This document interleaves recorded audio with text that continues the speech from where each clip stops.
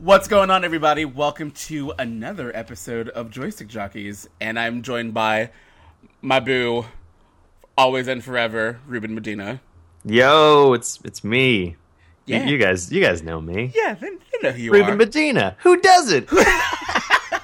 Like us. Good. Yeah. I feel like I have to sell myself all of a sudden. Right. Put me on the spot. And then we are also joined by a very special guest who has been here before, Brady Hagan. Hello, I am back. We're back again. And, you know, we're going to talk about stuff. We're going to talk about some video game stuff today, as we do every week. If I'm around, you can kind of guess what we're going to talk about. Right, yeah. So if you guys have listened to the previous podcast with Brady on it, you should have a pretty good idea of what we're going to talk about today. But before we get into that, what's everybody playing? I guess since you're the guest, you'll go first, Brady. What are you playing right now? So of course, currently I'm playing Fallout 4. Yes. It is sucking all of my life out of me. But it's great. It's wonderful. Lots of great stuff. I'm playing it on the PC, which has been a blast. I've had extremely smooth frame rates, unlike what I've been hearing some of the consoles have been getting. Mm-hmm. But good lord, some of the LOD issues you can get it's hilarious sometimes when you just like walk into an area and there's just boxes instead of buildings, and you're like, oh, okay, this is my life now. It's like, why doesn't anything have a texture? What's going on? Yeah. Aside from that, I've been playing Destiny. I picked that up a few weeks ago and powered leveled my character like mad. Mm-hmm. Super fun. Really love that game. I'm in the in-game stuff now. I just need to do raids. What level are you at, Brady? I'm curious. I'm 40. Oh, shit, yeah. 283, 286 Oh, dude. light level. Yeah, great. No, you're like, whenever we decide to play, like, there's a lot of content we can do together then. Okay, cool. Yeah. Sounds good. Mm-hmm. And then aside from that, I've been playing a game that was recommended to me by the wonderful artist who goes by @memows on Twitter. It's called Neko Atsume, or Cat Collector. And it's on the Android. I believe it's on iOS, Yeah, too. it's on iOS as well. I have it. Mm-hmm. Yeah. So this game it's a backyard, and you can set up cat toys. And then you can put out food, and then randomly cats will show up in this yard, and you can take pictures of them. And that's the entire game. So you just put out the food in the morning, you close your app, you keep doing, and then at random points throughout the day, you're like, I need a pick-me-up, and you open it up, and you're like, oh, look at all these cute little cartoon cats hanging out in this fake backyard. It's wonderful. I like how it was oddly voyeuristic, it seems, of just like, come to my backyard. Yeah, now turn around, let me take a photo. Like, you're literally just luring cats to your backyard. Right, Be like, right. Yeah, you little fucker, I'm gonna take photos of you. That sounds like something Memows would be into, so I'm not surprised. It's like oddly predatory towards these cats, just like, oh, you cute little piece of shit. I guess that's my take on it. Maybe I'm right. I don't. It's a little creepy, a little too involved, I think. But that's fine. That's your thing. That's your deal. Hey, man. Hey, everyone has a different thing going on. We don't we don't judge here at Joystick Jockeys. Except when we do, and then it's very harshly. Yeah, it's extreme judging. Yes. Definitely. But what about you, Rue? What are you playing? I'm playing so Destiny always, obviously, though I'm at that really nice there's an interesting sort of ebb and flow to Destiny every time you have new content come out. Mm-hmm. And I'm at that sort of really nice moment in Destiny where I don't have to play it every day to do bounties every day anymore. I can sort of just log on every week and do the Nightfall and do the raid. And then if I want to fuck around with friends that are doing other stuff, that's fine. But like to stay current, like I'm at light level 310 right now. Isn't that the max? No, 310. Or close to it? Yeah, so the max is 320 as far as we know. And hard mode Oryx, which I've gotten all the way to Oryx in hard mode. I haven't beaten hard mode Oryx himself yet. But hard mode Oryx, one of the main differences, there's a couple differences, but one of the main ones is that the Oryx fight itself, everything is light level 320. So you're underleveled for that fight, which is sort of how Destiny tends to do for hard modes. You're just doing way less damage, and you're taking a little bit more damage. Right. So, but it's nice because it means that I can play other games that aren't Destiny, which which is really, like really nice. Like Fallout, and Fallout is that's tough because Fallout is a lot of time. I'm a few hours into Fallout. I'm really, really enjoying it. There's a couple things that I find they've added some things, namely how settlements work in basically all the Minecraft sort of aspects of Fallout 4 that weren't in 3. I personally find to be overwhelming. And I might like them like a couple more hours into the game, but right now I'm just in a constant state of like, should I be building this stuff right now?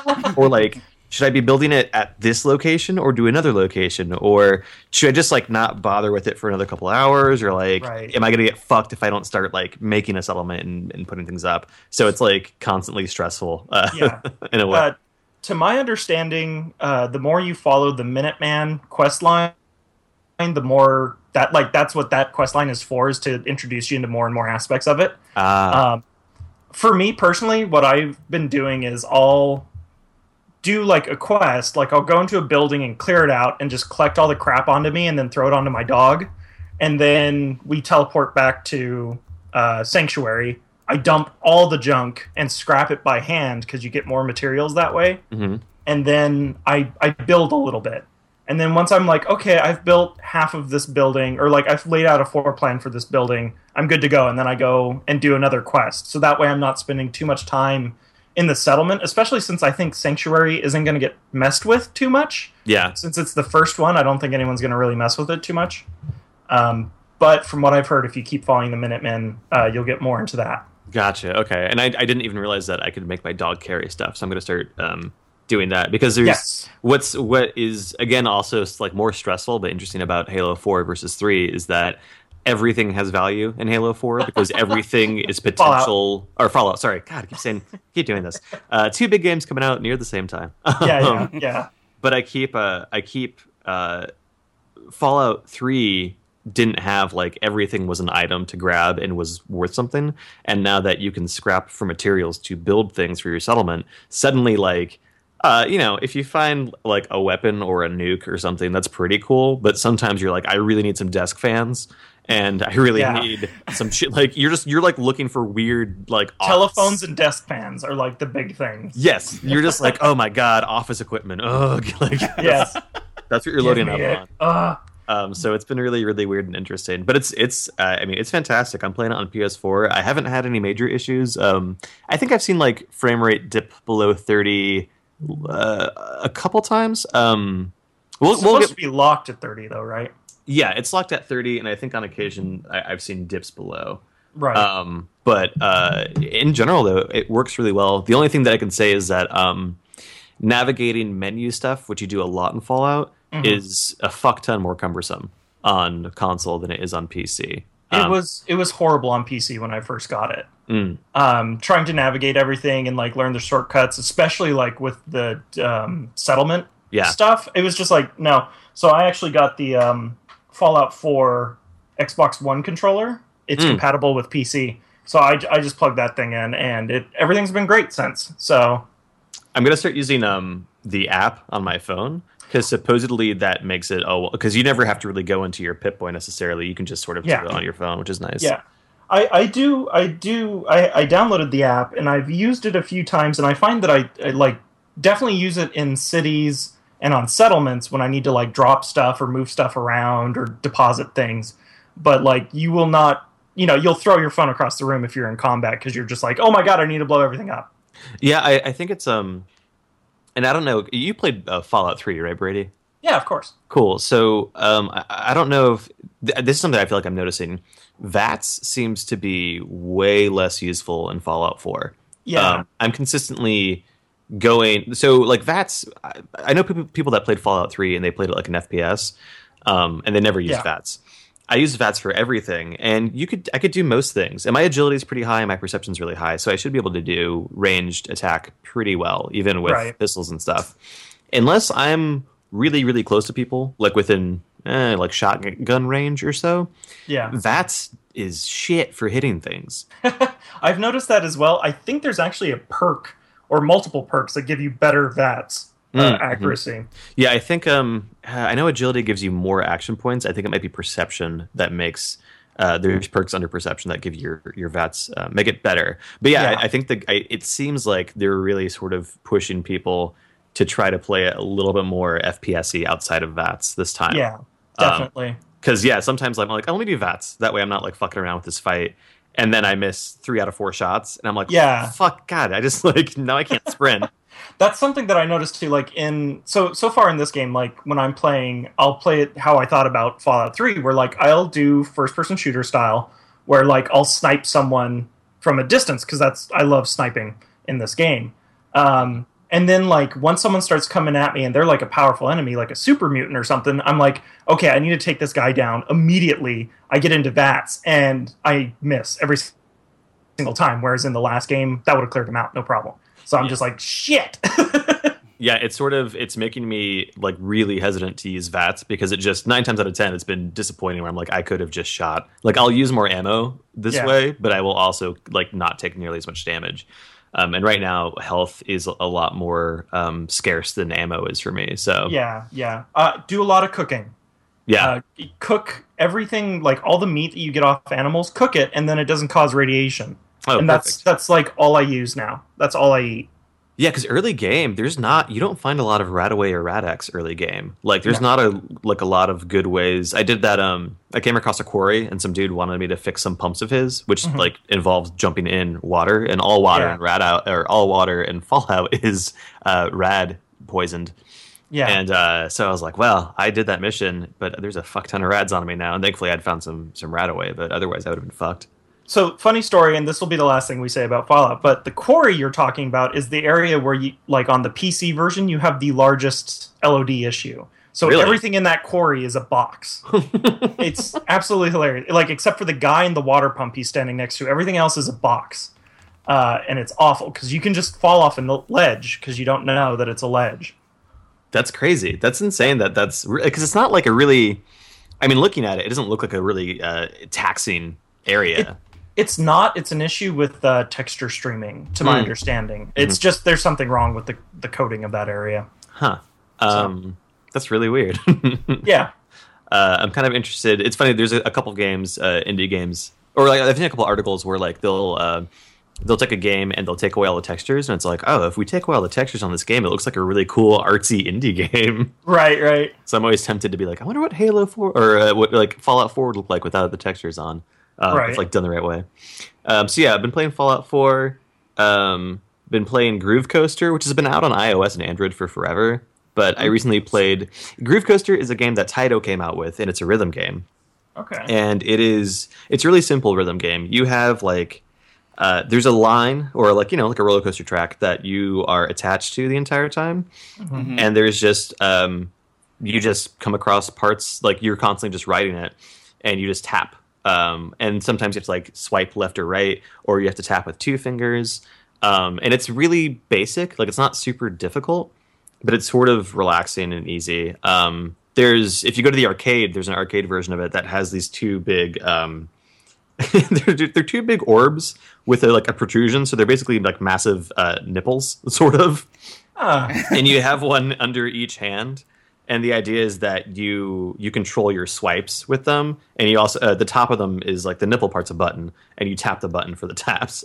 So you're flicking and tapping nipples to play this game. It's like if they really wanted to like skin it, it could easily just be like Fondle Coaster 5000 or something.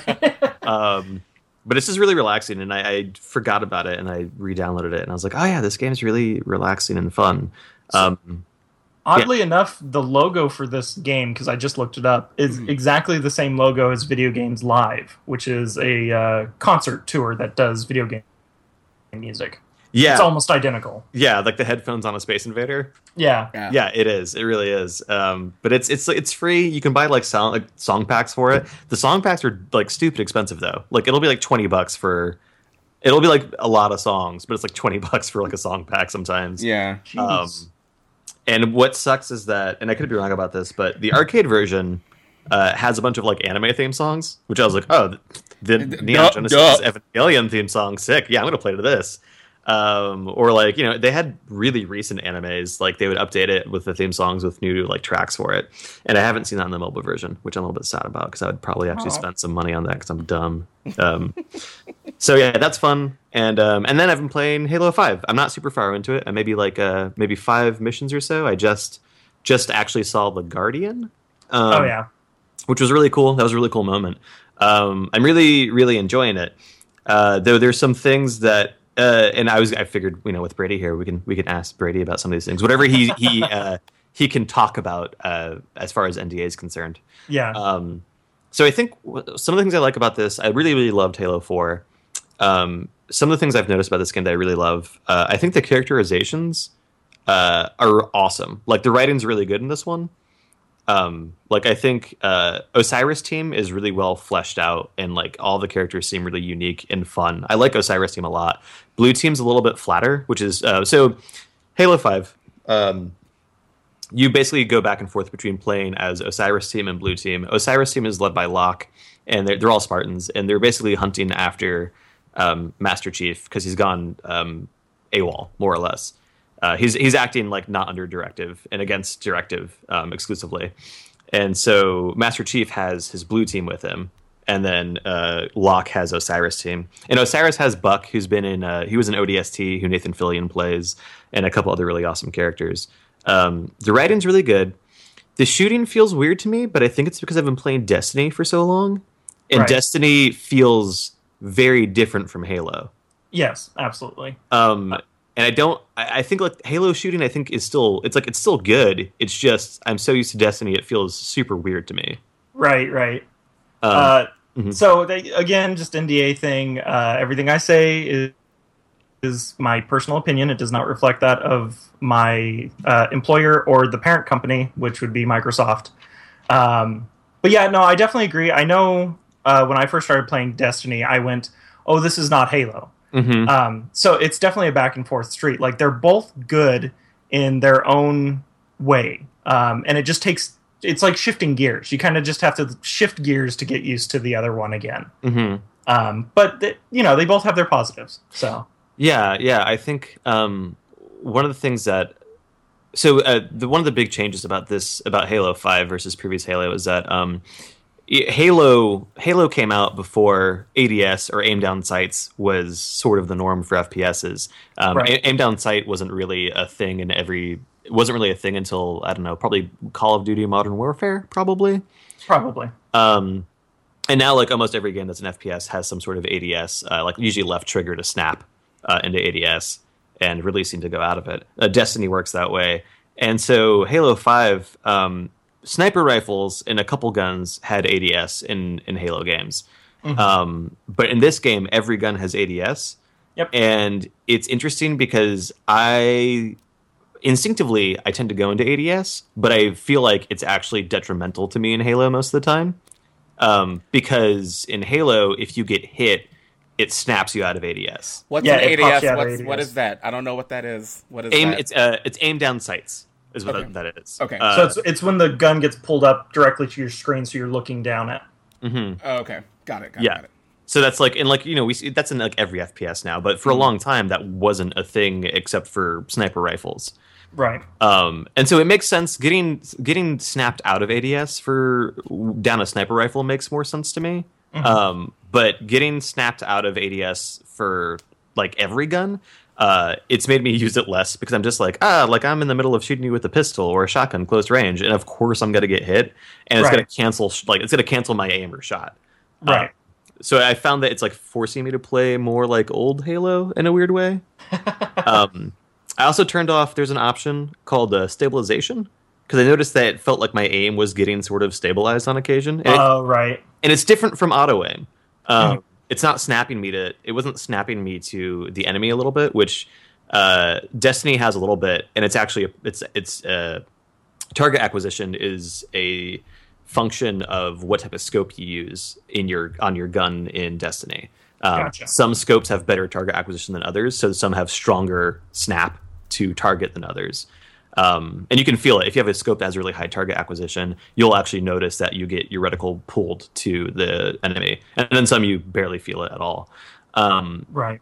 So in Halo 5, it feels like the stabilization, it was an evening. It was weird. Like if I snapped into sights, I could feel like the gun sort of would, like, I don't know, like it's hard to describe because it's not acquisition. It just kind of evens my aim out. Like in a parallel to the ground way, even though it's always going to be parallel to the ground, I guess. Cause right. It just felt it just felt weird, so I turned it off. Yeah, it feels, it's still like, it's really, really good. It's just from playing Destiny for so long, it's definitely a different feeling game. Yeah, no, and the nice thing is like that most of that stuff is customizable in the options. So if there's something you don't like about it in Halo specifically, you can just switch it off or turn it down.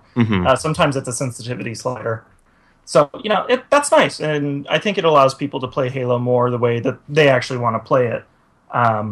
I do know that, and this has been discussed about by higher-ups and stuff publicly, it's just they really wanted to make a Halo game that was much more competitive. We're really pushing esports with this particular Halo, where all the microtransaction purchases go into funding the prize pool for the Halo tournament, and future map development, which is really cool. And I know that's an area that some people don't like, and it kind of cracks me up because usually when I hear their arguments, they completely miss what is actually being done with microtransactions. They're just like, they're trying to say like a blanket statement for all microtransactions when that's not the system that is implemented into Halo 5. I know, like, I was listening to a review, it was oh god, what's his name? Like Angry Joe did one, and Zero Punctuation also did a review on Halo 5, and both of them, like, they just did a very blanket hate statement on microtransactions, and they didn't actually look at what we were doing in the game itself, and how that benefited players, which is a little tough, being on the inside seeing that kind of stuff, because it's like you're perpetrating a false image of what is actually being done. Yeah, there's nothing wrong with microtransactions if they're handled in a way that's fair and not abusive to the player. Right. And like nothing about, from what I've seen from Halo's microtrans, is nothing there is gating you from having a good competitive experience. No, like nothing at all. Nothing there is giving someone else a leg up on you. It's, from what I've seen, it's pretty much entirely cosmetic, and it's the same reason why, like, Destiny introduced microtransactions recently, and people got worried, but then they were okay, because right now microtransactions in Destiny are purely just for dance emotes, right? And maybe down the road shaders and special versions of your vehicle, like sparrows, but things that won't affect actual gameplay at all. Right. And that's the great way to do microtransaction, because I play enough Destiny that, yeah, for sure, I will spend some money on doing. I bought the kiss emote, like blowing people kisses, because I just do it to people all the time because it infuriates some people. Which is, I'm just spreading love, and people get upset. But something positive. Screw you. I mean, maybe they don't want that love directly after I've killed them, and that's why they're upset. But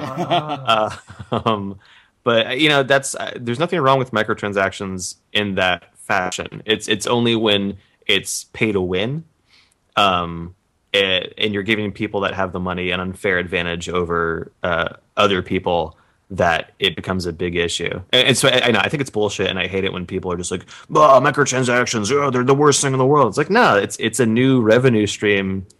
Like, we wouldn't have MOBAs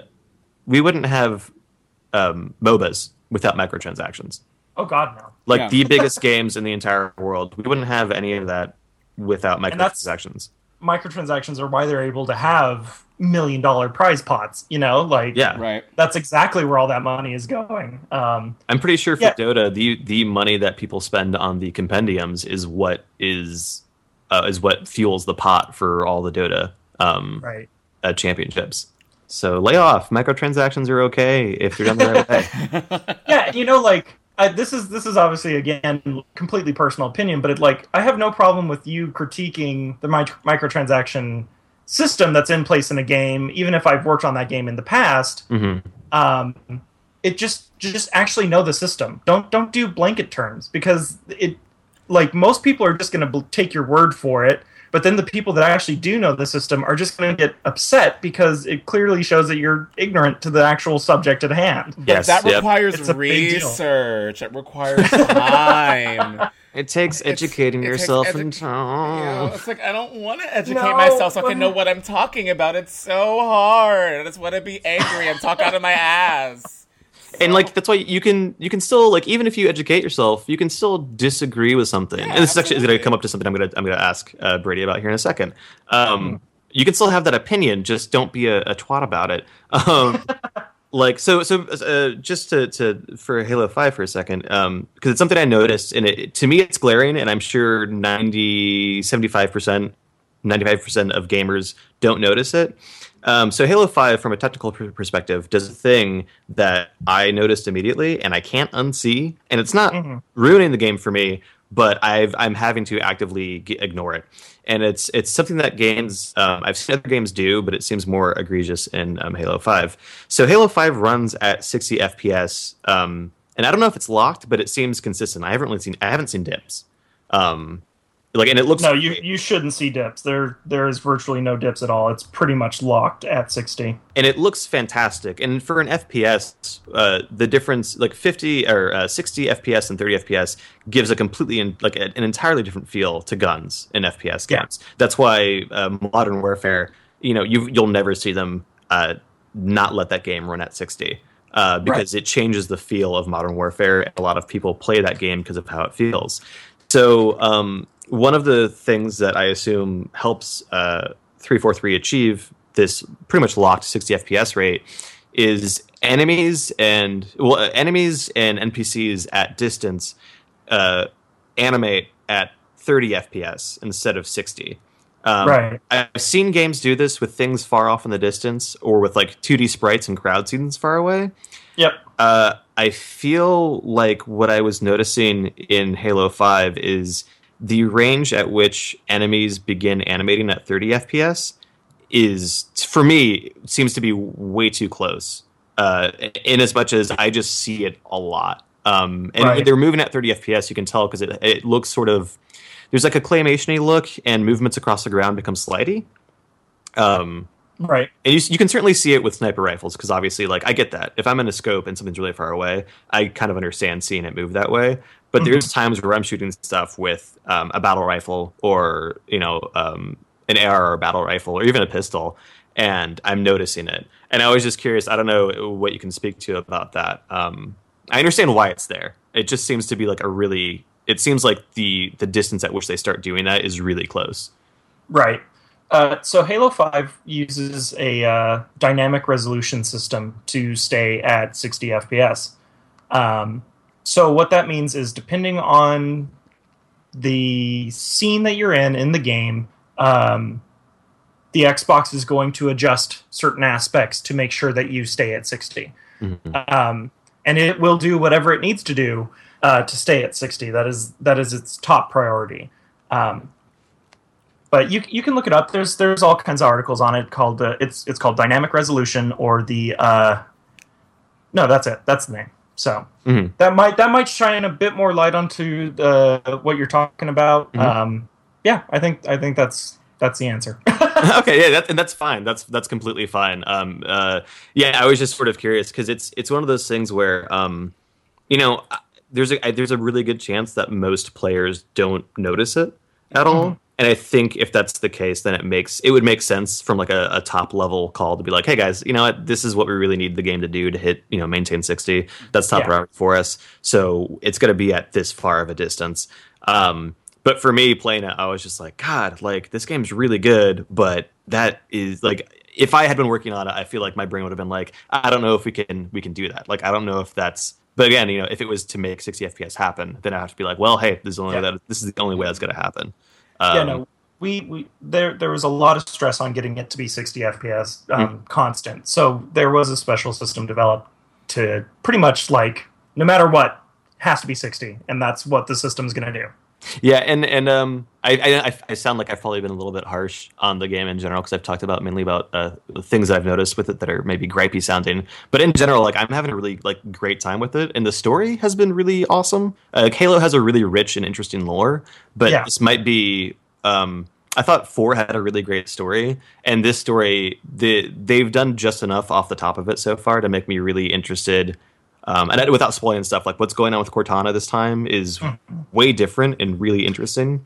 Man, and, spoilered right there. Jeez. Well, it's just all I'm saying is that it's just Cortana stuff. There's Cortana stuff going on, and it's really fucking interesting. And the fact that you play between both Blue Team and Osiris Team, the dynamic there is also really interesting. I think it's one of the best stories I've come across in a Halo game so far. So if you like Halo games and if you just like FPSs in general, you should pick it up because it's really good. And it does it looks really fucking good at 60 FPS. Like that's one of the best looking games on Xbox One right now for sure.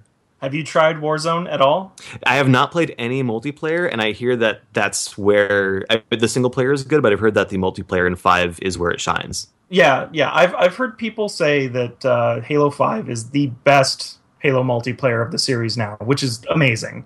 Yeah, sure. So I think, come back onto the podcast a few weeks from now and talk about your multiplayer experience, and it'll be a completely different mind melt, I'm sure. Oh yeah, and I think so too. I'm really, really excited to try the multiplayer on it because I've heard that Warzone is insane, but really, really fun. And that how rec packs work is also really, really cool. So I'm excited to try it. So I'm not playing Fallout 4 or Halo 5 because you don't play shooty games. I don't play space shootmans. I don't really play the space shootmans that often. That's cool. That's fine. Or just shootmans in general, really. But can we make a game called Shootmans? The best FPS, just called Shootmans. Yes, it's called Shootmans. I hope you don't mind if I jump in here. No, please. But you've been quiet for like an hour. Yeah. I'm playing Rise of the Tomb Raider, and it's amazing.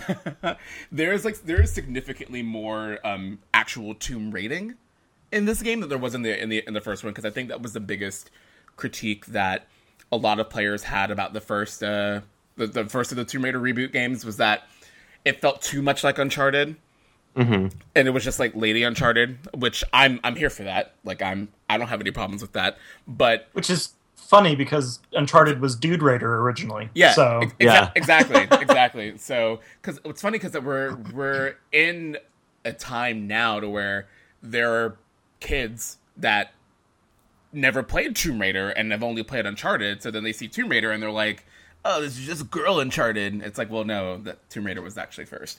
But but it's really fun. I'm really, really enjoying it a lot. There's significantly more tomb raiding in this than there was in the previous one, and I'm really enjoying that aspect of it because there's a lot more there's a larger sense of discovery than there was in the first game, even though you could still kind of go off the beaten path a little bit in the original game and kind of find tombs, but there weren't nearly as many. I've played the game for maybe like 3 or 4 hours, and there has already been significantly more tomb raiding. I've already done like 2 gigantic side missions that were these really awesome tombs with the puzzles. The puzzles weren't too difficult, but it was still fun. It was engaging enough.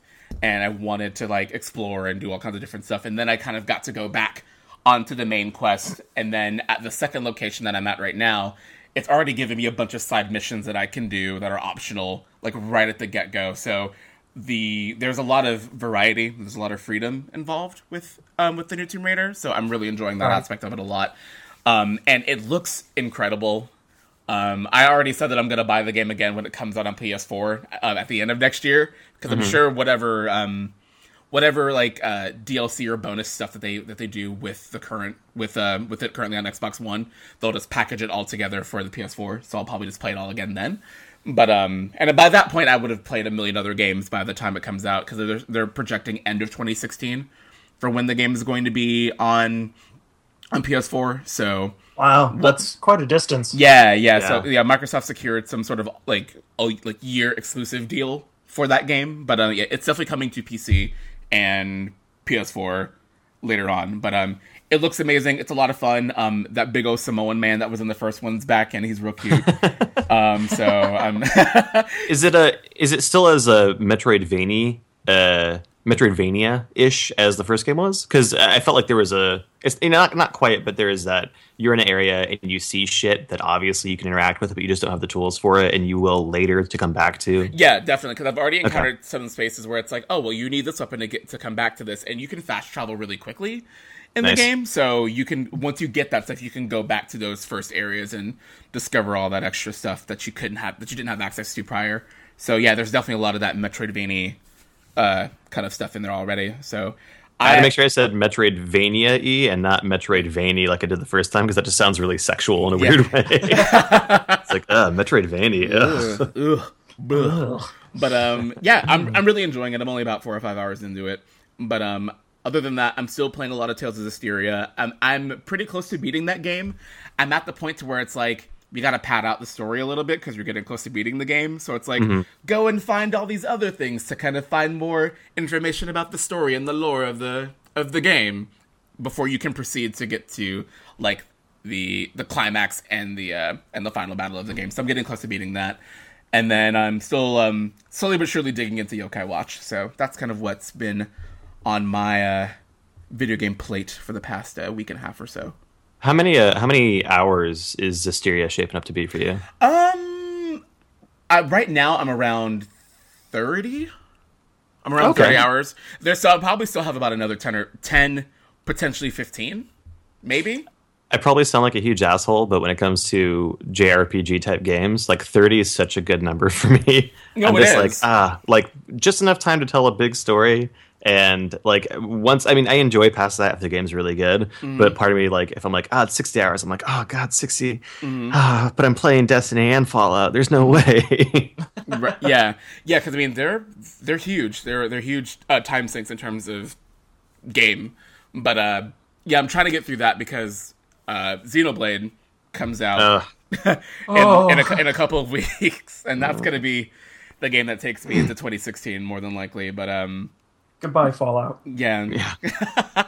So I'm just trying to get through it. But beyond that, that's pretty much all that I'm playing. And of course, I'm always playing Smash, always and forever. How's the story in the new Tomb Raider? Because the first one, the story is amazing. I thought it was really well done. Yeah, I really enjoyed the story of the first game. I think it's just as compelling, the story in this one. Again, I'm not too far enough into the game to where I'm getting a lot of the meat and potatoes of the story, but it's been compelling enough as is. There's been a lot of like back and forth between timelines of doing different things. Like there's like a little bit of Lara a few months prior to the events of where the game actually starts that you get to kind of explore and do for a little bit. And then you get to meet some really cool characters from that, and the setup has been really fun. I really like this. I really like the establishing premise of the story so far. It's been really fun. Are they dealing with any sort of like PTSD with her at all in this game? No, it's not so much any like kind of PTSD stuff for her. She's kind of like on this thing. She's like, I've gotta like find my father's research. I've gotta do this for my dad. Pretty much kind of a kick. She's like, he missed something. He missed a key detail in this, and I'm gonna find it. And her buddy's like, Laura, it's too dangerous. You shouldn't do it. Like, you gotta relax, girl. And she's like, nah, son, I'm going. And if I'm gonna do it. And if you want to come, get your ass over here and come. But other than that, I'm out of here. But yeah, she's trying to like do right by her father, pretty much, which is pretty cool. That was go ahead, Brady. Go ahead. I was gonna say, to my understanding, the lead writer on this game is still Rihanna Pratchett, who is the daughter of the late Terry Pratchett, famous author, did Discworld. He was part of the Monty Python group, all that jazz. So he passed away this year, and the fact that we're getting a Tomb Raider about a daughter trying to complete her father's work seems very resonant. So I'm not going to be surprised at all if people tell me this game just knocks it out of the park with the story. Yeah. I didn't even think about the connection there. Yeah, that would be Man, yeah. Okay, that'd be cool. Just because I think writing tends to come, if it's coming from like a true or honest place, there's so much more that gets put into it. And Rhianna Pratchett's already such a great writer. I didn't even think about that. It makes me want to play the game more, actually. It's really good. It's really, really good. It's stunning. It is beautiful.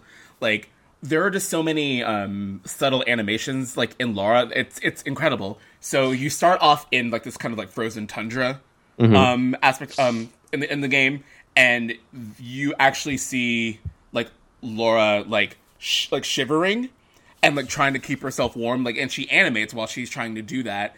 So it's like, and it's really well done. Like, she's always like kind of like looking around and like holding, like being really, really closed off because she's trying to stay warm and all that stuff. It's fantastic. It's so good. Like, Crystal Dynamics is amazing at what they do. It's everything that I loved about the first game. They've expanded upon that and have just made it like even better. And I'm hooked completely. It's so much fun. And what's great is that they put in front of you when you're in the new zone, wherever you're at, it shows you all the things that you can do, like, in the zone. Like, oh, you've collected X amount of these trophies out of 25 of them, and they're all scattered about the whole map. And then there's and whenever you start, like, doing stuff in the map, and if it's, like, part of an achievement or something, it'll kind of, like, give you, like, a little notification. It's like, oh, you've done you've done 1 out of 5 of this particular task, which is really cool. And what I also think is really, really interesting is that there's a leveling mechanic for Laura's understanding of other languages.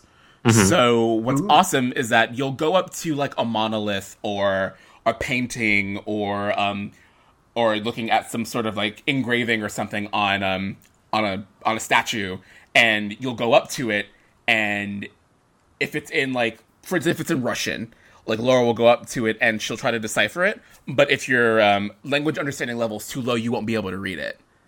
So, kind of, again, towards that, like, Metroidvania kind of thing, it's like you progress through the game, and as your familiarity with the languages get better, you can then go back and, like, find out more about about the story based on, like, these engravings or etchings or whatever it is that you encounter in a game that you can't read at that current point in time because your language understanding of that particular language is too low. So you're telling me a video game about an explorer actually has a mechanic that has to do with understanding and being educated to explore better? Yeah. That's amazing. Yeah. God, who'd have thought? Yeah, who'd have thought? The makers of Gex would produce such an amazing game. Yeah. Actually, I loved Gex when I was a kid, even though it was, like, ridiculous and stupid. I only had Gex 64. I think was Gex 64 the one with the ad campaign with him and a real blonde woman? Yeah, because it was like the whole like James Bond thing, wasn't it? Yeah. I don't remember the woman showing up in the game, though. I don't think she does. I think it was just an ad campaign where it was like Gex covering he had his hands on the tits of a woman. Yeah, I remember that. Goodness. Because Gex 3, back in spring 1999. Oh, the 90s of video games. When anything went, and it was all dumb. I mean, Tomb Raider 2014, I guess you can call it. Or was it 2014 or 2013? 2013. That Tomb Raider, that was easily one of my top 5 games, if not top 3 that year. They did a really amazing job with that series. So once I am caught up on the fucking epics I'm currently playing, Tomb Raider it is. It's very good. It's very, very good. I highly recommend it to anybody. It's just a really solid game, and you can play it without having played the first game. But I'm always of the belief it's like if you want to get like the full experience, like play the first one and then go to the new one. But they're both amazing. Play those games if you haven't played either of them. Do it. But yeah, beyond that, that's all that I've got going on my plate. So why don't we take a quick... That only took us an hour. Yeah, so let's take a quick little break, and then we will talk about our main subject of the day, which is the Nintendo Direct.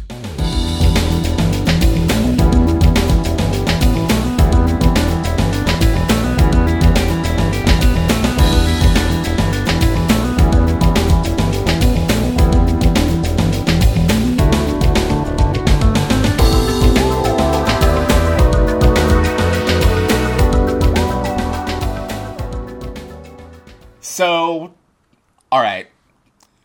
We've been bitching about this for months. People have been bitching about this on the internet for months. I have been like, as much as I would like a new Nintendo Direct, Satoru Iwata has passed, and it's a huge undertaking to whoever's going to be his successor for doing Nintendo Directs going forward. And I'm sure they're trying to figure out all like the logistical stuff of like, what are they going to do? Who's going to be the person in charge of it? Is it going to be representatives from each territory that's going to do something? Or are we going to have someone from NOJ that can speak English talk about this? And I think that they did the best approach that they did is that they kind of had, they had Nintendo Directs for each territory that showed a lot of the same stuff, but had different representatives for each territory. Because for Nintendo of America, for the most part, it was just Reggie and Bill. Yeah. And I think that this being the first Nintendo Direct since the passing of Satoru Iwata, they really did a fantastic job, and they've done him proud. I think they really did a really good job with this. You could really tell that intro was rough on Reggie. Yeah. And that was kind of like, that even made it even work better. Because, like, no one's trying to pass this off as, like, it's going to be easy now. It's like, things are going to change. And that's okay, but, like, we're still honoring him because he would want them to keep going. Yeah, absolutely. But I really think that... I had no idea what they were going to talk about, but they really came out gangbusters for real. And we got a bunch of really, really cool stuff. I think it's interesting, like, before we get into the stuff, I think it really... As many qualms as I have with how Nintendo runs stuff in general, as far as like online and etc., it speaks to that company and how good leadership is that after losing Iwata, there are still so many people that can, they're not going to replace him obviously because you can't, but they are still so good and so charming to watch and such great ambassadors of the brand because there's very few companies, I think, that have people in lead positions that you feel drawn to or that you like have like really nice warm feelings for. Mm-hmm. And Bill Trinen is so approachable and easy to listen to and watch. Mm-hmm. And so is Reggie and, obviously like Miyamoto. And there's just like a wealth of just what seemed like genuinely good people at that company that are running it. Mm-hmm. And that's not necessarily the case that you see in the gaming industry throughout, developers and heads of, of big groups. I think there's actually, we're lucky. I think you have a couple really, really good guys. I think Phil Spencer's been doing a great job with Xbox. And Phil's been knocking it out of the park. I think he's single-handedly turning Xbox One around from what would have been them being completely in every single way outclassed and outmaneuvered and just crushed by PS4 to they're not going to win sales this console cycle, but I think they're doing a lot to win back customers and not get crushed. Definitely. I agree. He's been a huge boon to that company. And again, like he's another guy that's like, I like watching Phil Spencer talk and he seems like a decent dude. He absolutely is. I've met him in person a few times and he is one of the most mellow people I've met for someone in such a high position. Like, not to the point that he's lax or anything, but like you just feel comfortable around him, and that's nice. And I don't know if, as much as I love Sony, I don't know if I can think of someone at Sony that I quite feel the same way about when I watch them. The guy who handles all of their indie relations seems really rad, and I can't remember his name off the top of my head. But whenever he's on like stage at E3, he's great. But like right now, I can't remember any of their names for Sony. Right. So that was always the issue. Is Microsoft and Nintendo or Sony never had those kind of people. They never had the face that was like a household name, like Miyamoto or Iwata or Reggie or Bill now. Mm-hmm. So it's really cool seeing at least Microsoft is pulling that out with Spencer, as you said. It would be nice to see Sony kind of solidify who that person is. Yeah. For them. Jack Tretton's who I'm thinking of, I think, for Sony. And Tretton's like, I enjoy watching him sometimes, but he still seems like a business guy. Yeah. He's just like talking to the people that buy his shit. Adam Boyles is who I'm thinking about, is who I love at Sony. When he's on stage, Adam Boyles is really, really nice to like listen to and talk to. He seems genuinely interested in games. But it's Sony has a wealth of those people constantly, which is why I think Nintendo Directs work so well, and the company is so just endearing consistently.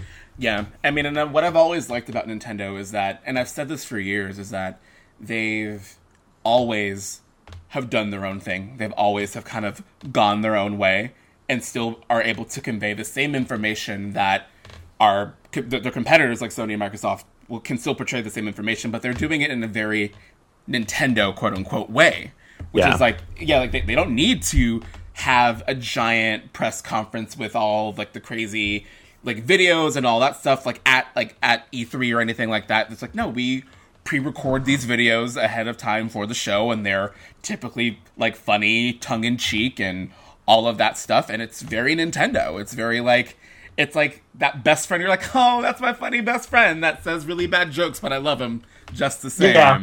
So it's I like that. It's warm, it's inviting, and it's fun, and it's always just fun, and that's what games should be and should continue to be, and they are keeping up with that tradition past now that the torch has been passed from Iwata. And we're moving forward to some really cool stuff, and 2016 is looking really good for them so far. Once we get past this holiday season, it'll start looking up, definitely. Yeah, yeah, because holiday for them this season is not so hot.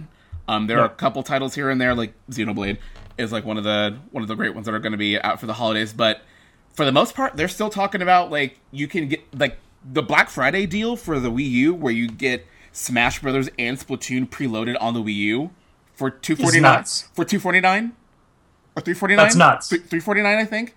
No, it's got to be like $249. Yeah, $249 sounds like too much. Yeah, it's $240. It's $249 is nuts. It's like, get the two best-selling games for a console preloaded on your system for the price of just buying a console. Just get it. Yes, so if you don't own a Wii U yet, you need to get that bundle. Like that is the one you've been waiting for. Yeah. If you've been holding off on getting it. Yeah, absolutely. Because for a while I was trying to ready to get the Mario Kart 8 bundle, like because Mario Kart 8's amazing. But this is the one to get.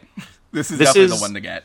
And I think that's across the board in general. Like, if you haven't bought a next-gen console, right now's the time to buy a next-gen console. Yeah, every single Xbox, Sony, and Wii, Xbox, Sony, and Nintendo all have really amazing bundles for really cheap. Like, you're seeing in between the $250 to $350 range for all of these. Yeah. And you're not just getting the system, but you're getting either extra controllers or you're getting a couple really, really fantastic games.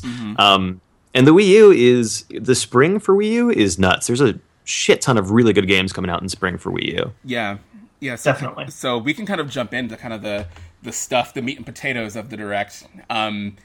So what I'm really excited about, Fire Emblem Fates is happening in the spring. I'm super excited about that. And I didn't realize that there were technically 3 games. I knew there were 2. With Birthright and Conquest, is that what it's? Oh, I think that's what the other name is. And then the third one, like I guess it's like a DLC chapter or something. What is the name of that one called? What is that one called? Do you remember? Do you remember off the top of your head? Is it like Revelations or something like that? I'm not. Something like Revelations. That. Yeah. That's it. Okay. Yeah. So Revelations isn't even out in Japan, as far as I understand. The 3rd chapter isn't even out in Japan yet. At least last I heard. I might be wrong on that. So there is a 3rd chapter. I wouldn't call it a 3rd game. Like, it's never going to get a standalone release because it takes elements from both sides. Look, what I understand is that Birthright and Conquest, it's sort of like a Pokemon Red and Blue thing. Yes. That it's similar. You can play just one of them if you want to, but it's like from different sides of the story, I guess. Yeah, they're two different like factions that are fighting against one another. So it's like, who do you choose to side with? Or what a lot of my friends are saying is like, which waifu do you want to pick? Which, interestingly enough, if you want to be a gay male character, you need to play Conquest. Because the only gay male husbando, is in Conquest. Mm-hmm. And alternatively, the only way to be a lesbian is to play Birthrights. Good to because know. the only lesbian option is in Birthrights. I will, seeing that I usually play a female character in games, I'll probably end up playing Birthrights. Yeah. Yeah. Same. I usually always make a girl, so that we'll see what happens. I mean, I'm buying that 3-pack.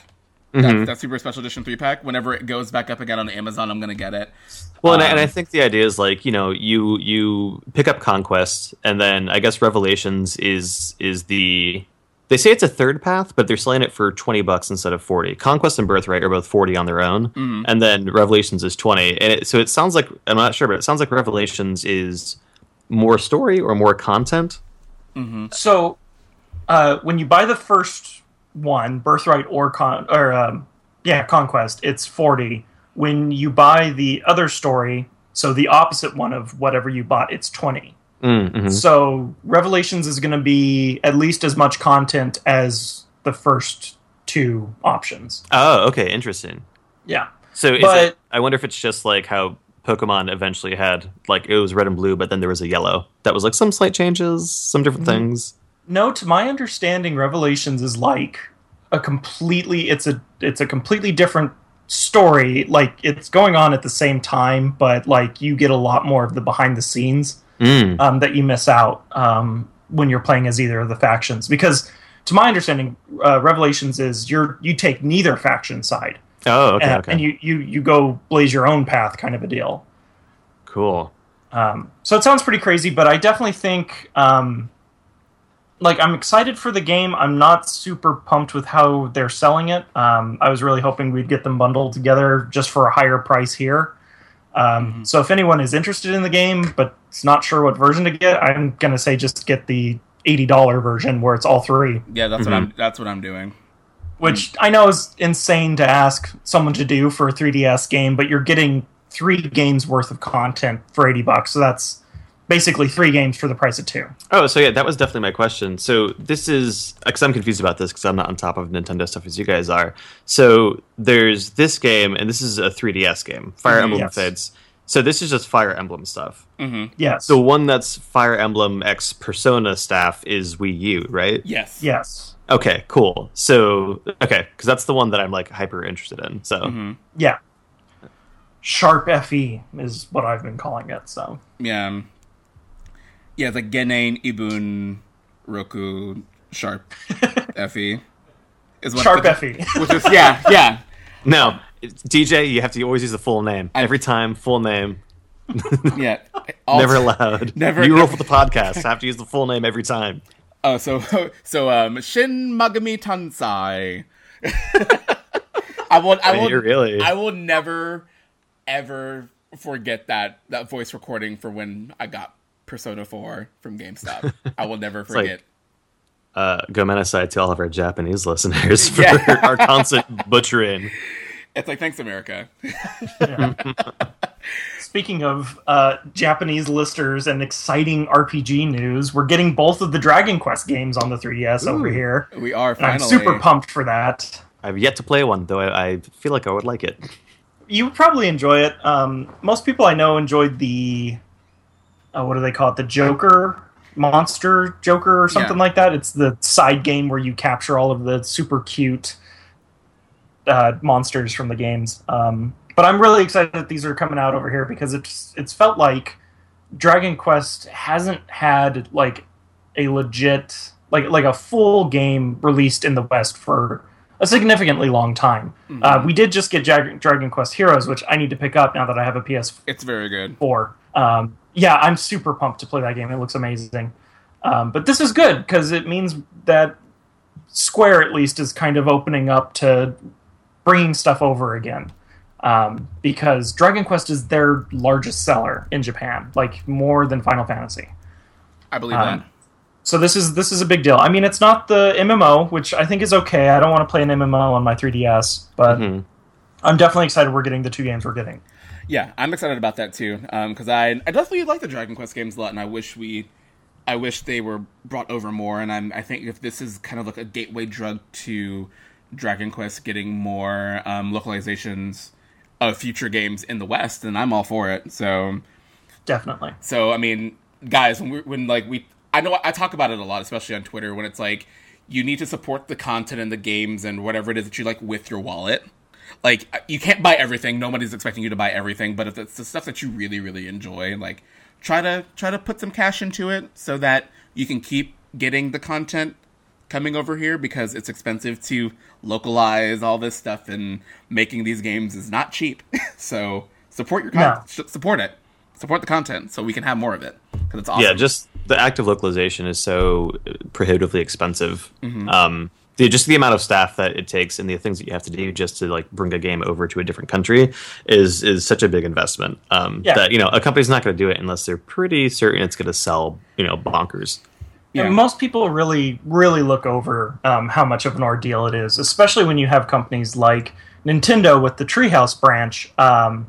Those guys, when they localize, they also what's the word I'm looking for? Like, they literally localize. They make the jokes relevant to American interests. Yeah, it's not just translating the words there. It's actually like writing the game anew, more or less. Yeah, exactly. I don't know if I brought this up on the podcast before, but I was around for the localization of Paper Mario Sticker Star.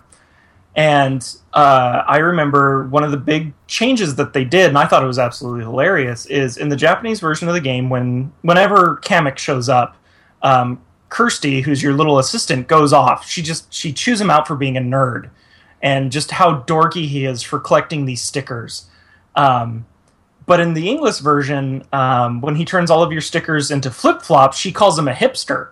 And she just starts going off on him about how he has to do everything like, oh, I did it before it was cool. I collected stickers before it was cool. And it was so much funnier than just general nerd bashing, because hipsters at that point in time were the big thing, It was really, really great, and it was fun to see that process happen from behind the scenes.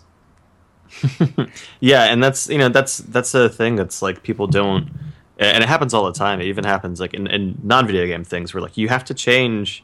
So many things have cultural jokes in them. It happens with anime all the time. There's so many things where it's like, oh, that's a cultural reference that someone outside of Japan is just not going to get. And so you have to sort of not only find an analog in the country you're porting to, but also find an analog that's just as funny and works really well and isn't a lame ass reference or joke.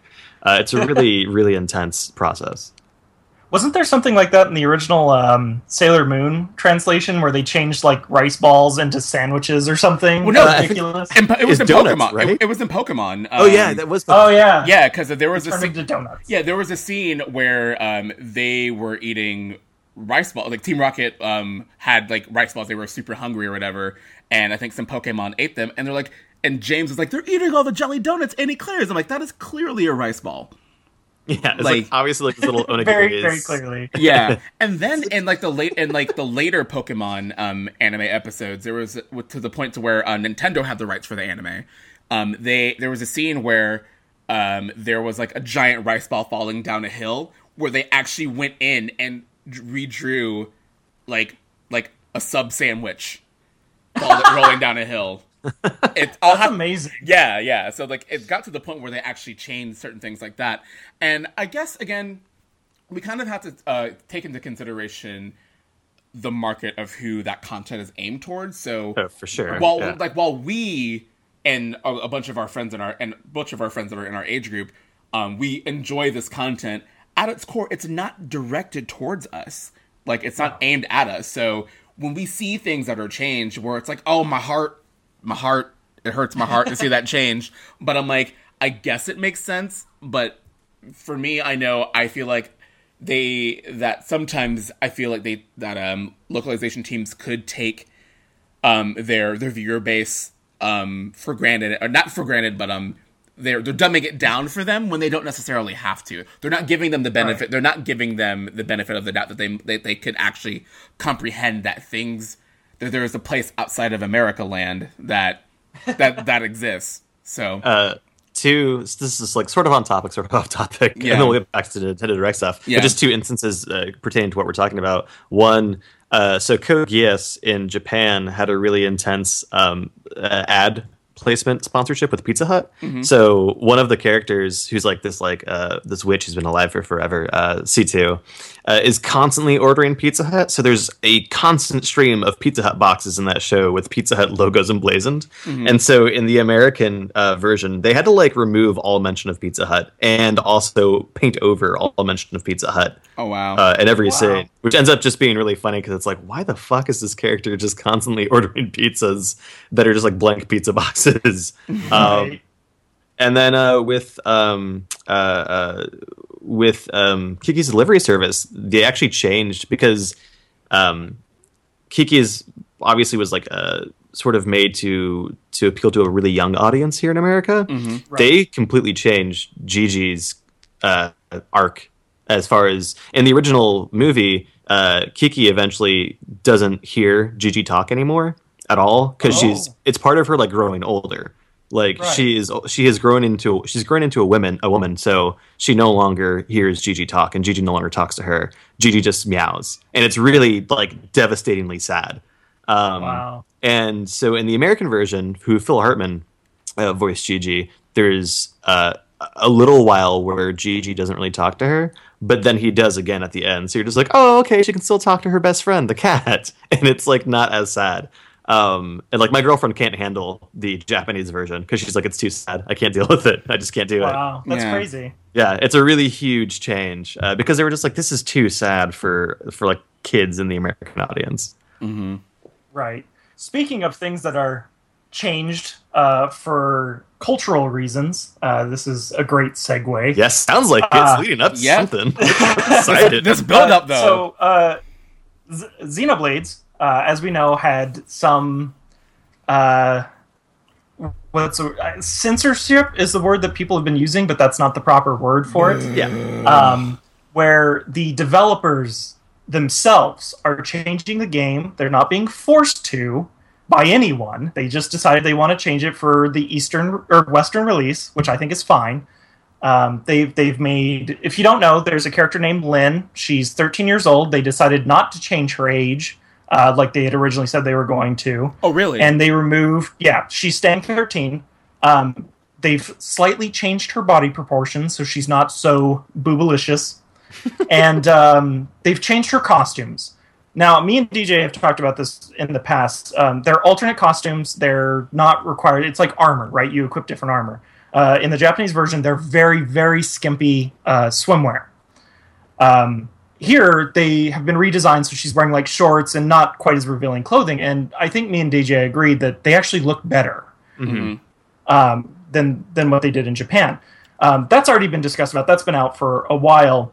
And everyone threw their hissy fits or were like, no, this is completely acceptable. That's a completely different discussion. New information has come out that another thing has been, quote-unquote, censored from the Western releases. And this takes place when you are in the character creator for women. They have completely removed and disabled the breast size slider. For women characters in Xenoblade Chronicles X. Wait, what? Only in the West.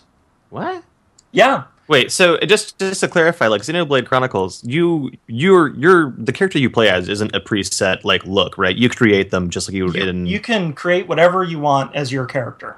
It's kind of like Fallout, except not sculpty.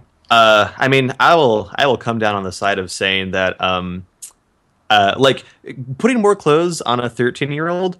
Totally fine, because I get like Japan is more down with like a 13-year-old titty. I'm not like right. I'm not, you know, if that's a 13-year-old's call and she's doing it, whatever. But a bunch of dudes making that 13-year-old that way, you know, it's creepy. So I understand that for the Western audience. Exactly. Removing the ability for a player, especially if it's a woman player, to make her boobs the size that she wants them to be, it's dumb. Yeah. It's really dumb. Because, like, boobs are sexualized. They aren't sexual themselves. Yep. So why would you remove the ability? And, like, boob size is also, it's sexualized, but it's not a sexual thing itself. It's a body, like, feature.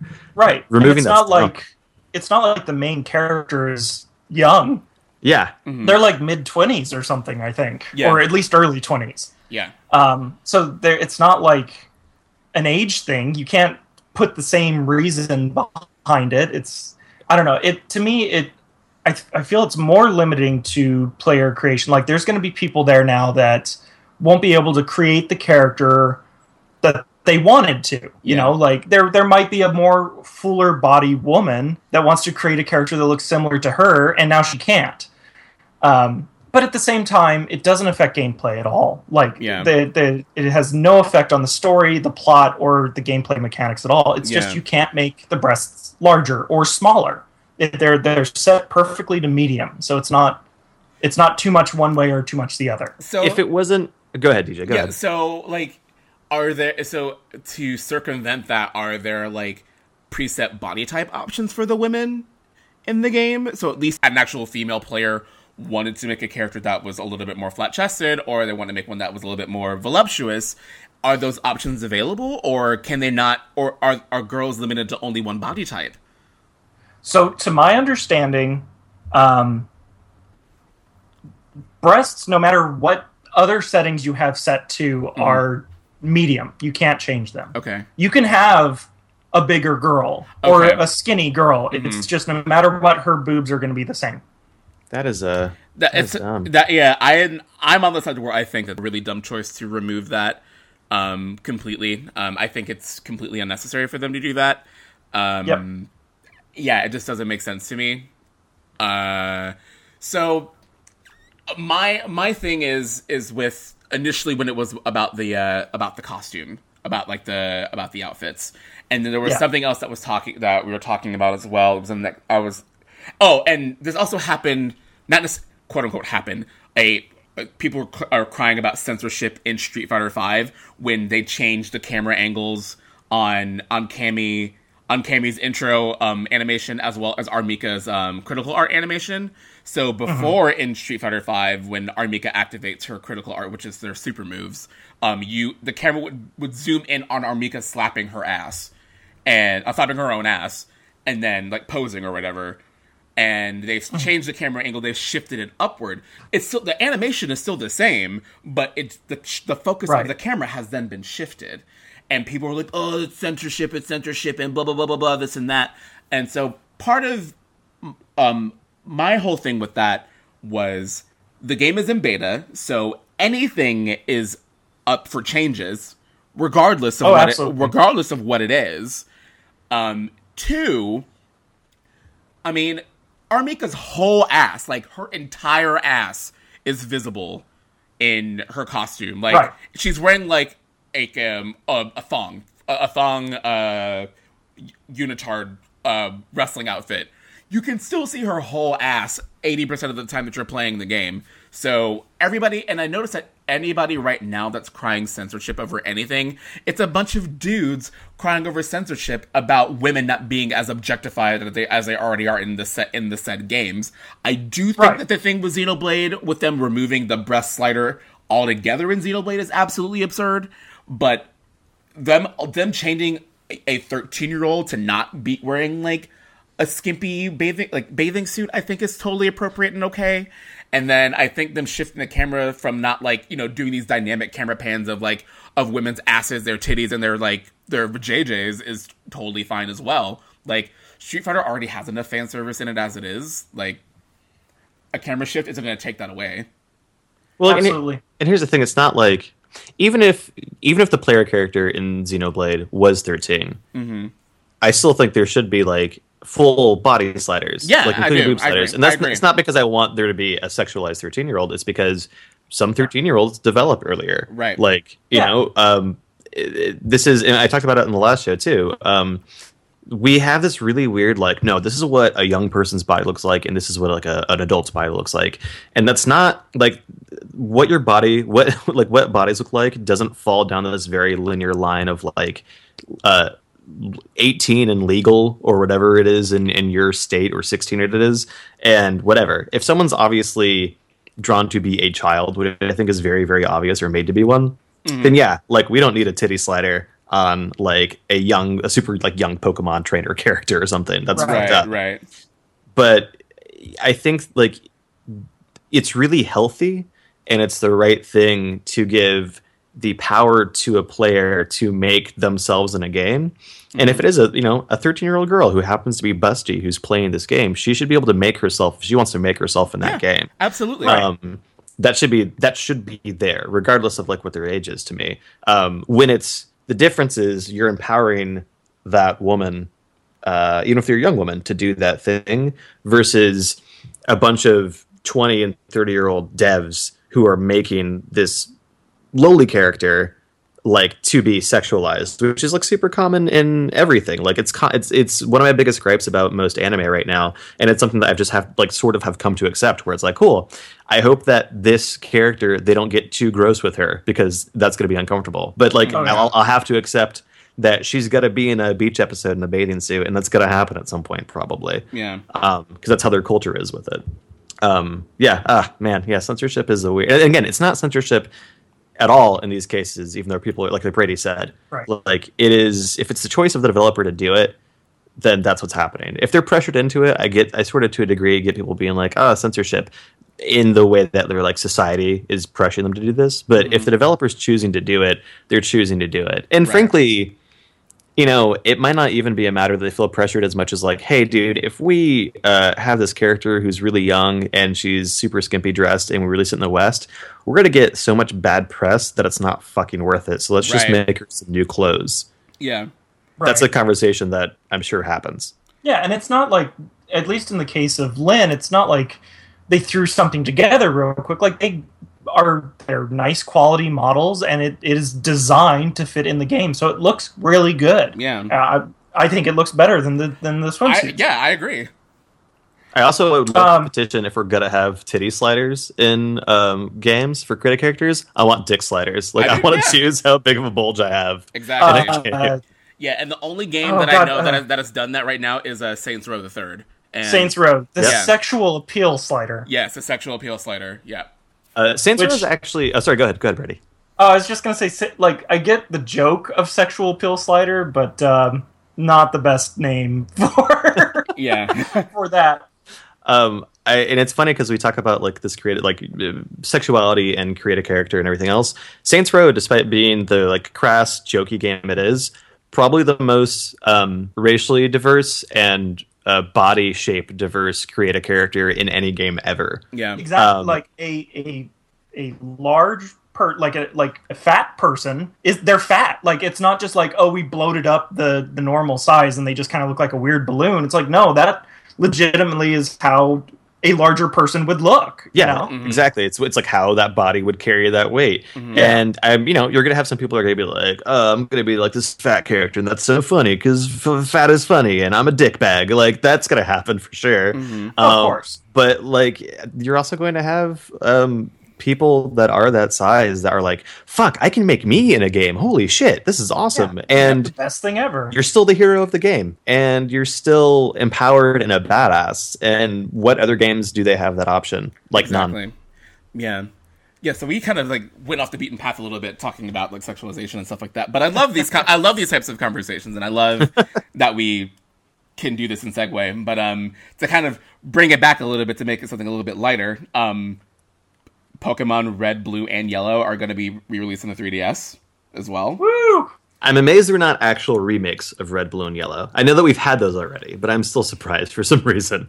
Yeah, I mean, because we already had Fire Red and Leaf Green come out, and I was honestly expecting them to... I was thinking that we were going to get some sort of a 3DS remake of Red and Blue as like a full-fledged game, which it could still happen, but I don't know. Well, Diamond and Pearl is next in line for the remakes because they are going by generation. Yeah. So okay.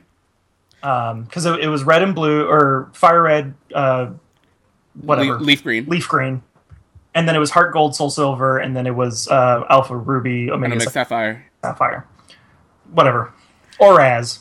Yeah, Oraz, as everybody calls it. Yeah. There's a lot of Pokemon games that are redundant Pokemon games. Yeah. And it's pretty much just because of basically, even though in all the Pokemon games you have access to all the Pokemon, if you were trying to transfer them from older games, you wouldn't be able to just because the hardware is different. So I think that's part of the reason why they remade those games, so you would have access to those other Pokemon in the newer games. Oh, absolutely. Yeah. absolutely. That is, I guarantee you that's the reason why. Yeah. But the thing is it's super cool. I'm probably going to pick up at least one of them, probably blue, because that was my version when I was a kid. Same. Same. And to everyone out there that picks them up, I wish you the best. I hope you enjoy it. But remember, red, blue, and yellow, not so much yellow, but red and blue were held together by duct tape. Oh my god, those games they're so busted. They are so incredibly busted. So don't go into it expecting to just be like an amazing Pokemon trainer, because odds are things are going to throw you for a loop, and that's okay, because that's part of the charm of the first games. Mm-hmm. Wireless trading is amazing. I was really hoping for online trading, but beggars can't be choosers. And I'm curious if there's going to be Pokemon Bank functionality. I don't think there is, but that would be amazing. I would love that.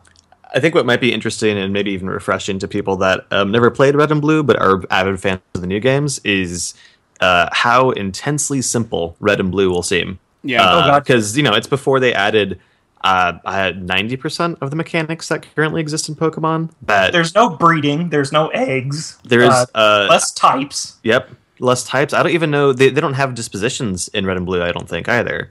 Yeah, they don't have using the wrong word for that. Natures. Yeah. I don't think they had natures back then either. Nope, they didn't. Yeah, it's a very straightforward game, which I kind of love about it, actually. Yeah, it's also broken. Yeah, and broken. It's straightforward, and broken. Yeah, it's very much rock paper. It's very much like a rock paper scissors type thing, but again, it's still really unbalanced. But it's a lovely game. Yeah, get Alakazam and you'll win the game forever, because he's broke as all hell. Psychic in general is broke in that game. Yeah. Because none of its weaknesses were programmed correctly, so it's not weak to anything. Nice. It is truly the dragon of the mid-90s. Or I guess now the fairy of the mid-90s. But let's see what else we got here. So Star Fox Zero got its date, and it's coming out in April. Which is exciting. I'm pumped. And it looks a lot better. Completely new lighting engine. Yeah, it looks so much better. Yeah, it's an improvement. Mm-hmm. So I'm interested just to see. I mean, the presentation of what we saw at this direct versus what we saw at E3 is completely different. So I'm looking forward to seeing it and what's going to happen with Star Fox. I hope that they addressed a lot of the gameplay issues that I encountered when I played it initially, but we'll see. I didn't see the video. Does it look more just like a graphically updated Star Fox 64 this time, or? So it looks very similar to what we saw last time, but the lighting engine is different. So materials are reflecting differently depending on what they're made of.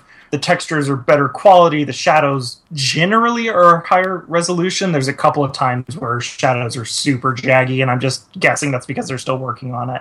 I'll need to watch it, because I remember the original footage. I was like, this looks really flat, and that's probably why, because the lighting wasn't doing a lot of reflecting. There is a great video on YouTube that they literally just play the two trailers next to one another, and they have them synced up so you can see the same thing at the same time. Which makes it really easy to compare. Mm-hmm. But it's definitely an improvement. Nice. Yeah, I'm hoping for the best with that. And then after that, they announced the Mega Man Legacy Collection coming to the 3DS, which is pretty cool. It's got Mega Man 1 through 6 on them. Right. I was very meh about this, because you could already get all those Mega Mans on Virtual Console. Yeah. Mm-hmm.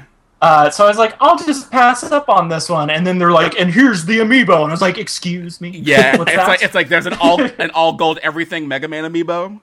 Yeah, Mega Man amiibo is one of the few amiibos I own, so I was just like, oh fuck, no gold. Yeah. Oh, I got that because I have push notifications on from Amiibo News, so it's like, hey DJ, you want to get that Mega Man Legacy Collection that has gold Mega Man amiibo? I'm like, you bet your ass I want that shit. So I went ahead and pre-ordered that real quick. I hate that, like, I wasn't expecting there to be so much pre-order information going down on the direct day, so I didn't have any money set up for pre-ordering all of this crap. So I was I guess I'm not getting any of it. No, it's all Amazon, because they don't charge you at the time that you pre-order it. They don't charge your account until it ships. So I was just like, yep, let me lock it in. Let me lock it in real quick.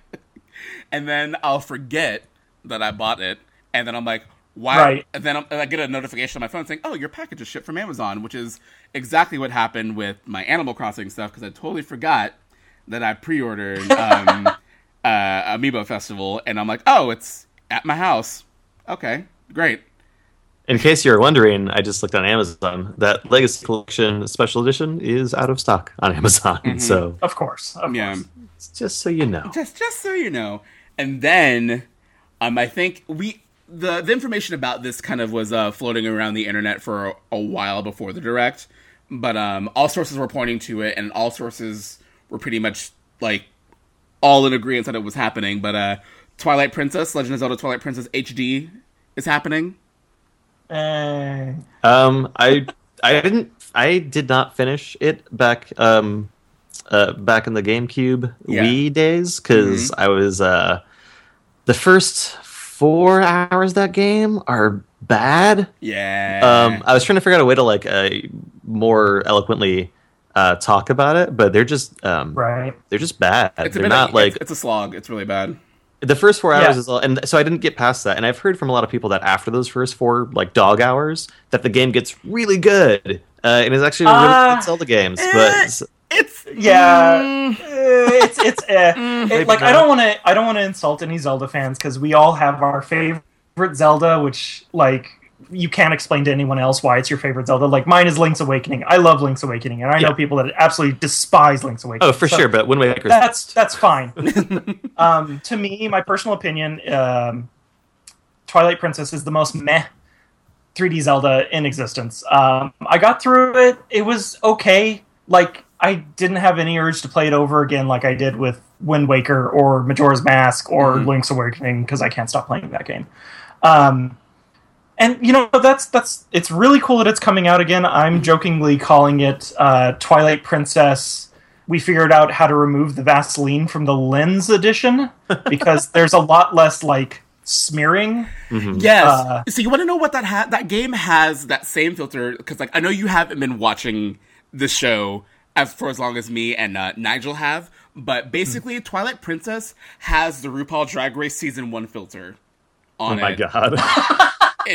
That's if you take some time, and if you're listening at home, if you don't watch RuPaul's Drag Race, do yourself a favor and watch it. It's amazing. It's the best. It's the only reality competition show you should be watching ever. But Season 1 had this hazy Vaseline covered filter on the whole show, because some of those queens did look a little rough that first season, but it's still an amazing show no less. But Twilight Princess did have some weird visual mumbo jumbo on it that I didn't like either. Yeah, and my favorite Zelda game is Skyward Sword. So that was a good one. Sword was good. I would have rather seen Skyward Sword HD, but that's fine if they want to re-release Twilight Princess. That's cool. And so the deal is it's hard to tell, but Twilight Princess and Wind Waker ran on the same engine. So when they made Wind Waker HD, they were just we already have everything done. We could just throw Twilight Princess into this, and it would be a very quick project, which it is. And looking at it, it looks good, but my issue, I personally can't really tell the difference between the Wii or the GameCube version and the HD version outside of the smearing is gone. Mm-hmm. So it's not as an amazing jump as Wind Waker HD was, which blew my socks off. But also to your point with that too, is I think it's more or less an issue of art direction, honestly, because because the art direction in Wind Waker held up, even if you went back and played the GameCube version of the game. That the art direction holds up. Well, Wind Waker is also a game that uses, and I could be talking to my ass here, but it appears to use everything in Wind Waker seems to be simpler poly in general, because they weren't trying to go for photorealistic or what the fans at the time were like, we want a gritty Zelda again. What's this fucking cartoon bullshit? And well, congratulations, you got Twilight Princess, because that's what you wanted. That's what happened. Right, and Twilight Princess generally is the most a Zelda game. So that's what you get when you fucking hassle developers into doing something. And yeah, exactly. And in general, games that try to have a more photorealistic art direction don't translate well down the road to better graphics. If you look at Crash Bandicoot Crash Bandicoot and Spyro and a lot of PS1 era games, they look bad because they're on PS1, but you can tell what everything is, and there's a language you can still play them and not be like, oh god, my eyes. Metal Gear Solid on PS1, one of my favorite games ever. Snake's face is like a rounded rectangle with the sort of a squint of an eye barely shaded on. Right, it's like a shadow. It's like under his bandana, so it's just a shadow. Yeah, and his hair is just a mess of again, there's no individual. This is all just like this. The head itself is like the poly with no extra layers on top of it, and his hair just looks like a mess of like predator tentacles slicked back. Just painted on, like not even their own. And that's because. That's why, Final Fantasy VII, I think so many people love the way that game looks, even though it had the weird chibi deformed look. Whereas 8 I love 8, but 8 looks really muddy, because 8 was using the same engine that Parasite Eve was on, where they tried to give people normal proportions and have them look like real people. Nope. And in doing that, they just looked like people that didn't have faces and hastily applied makeup to make it look like they had faces. And instead just become nightmare fuel. Yeah, and that's sort of what Twilight. And then 9 was amazing, so everyone was happy. 9 was so good, yeah, because 9 had an art direction to it. Yeah, I mean, so to me, it just looked like everything is just smoothed out, and they got rid of that awful filter, and it looks like there's less anti-aliasing in the Wii U version. Which, I mean, I want to play that game again because I want to play a Zelda game without motion controls. So I have to play it again because it's coming with a Midna amiibo. And that's what I'm calling it, damn it. It's the Midna amiibo. Yeah, it's not the Wolf Link amiibo. Yeah, it's Midna riding Wolf Link amiibo.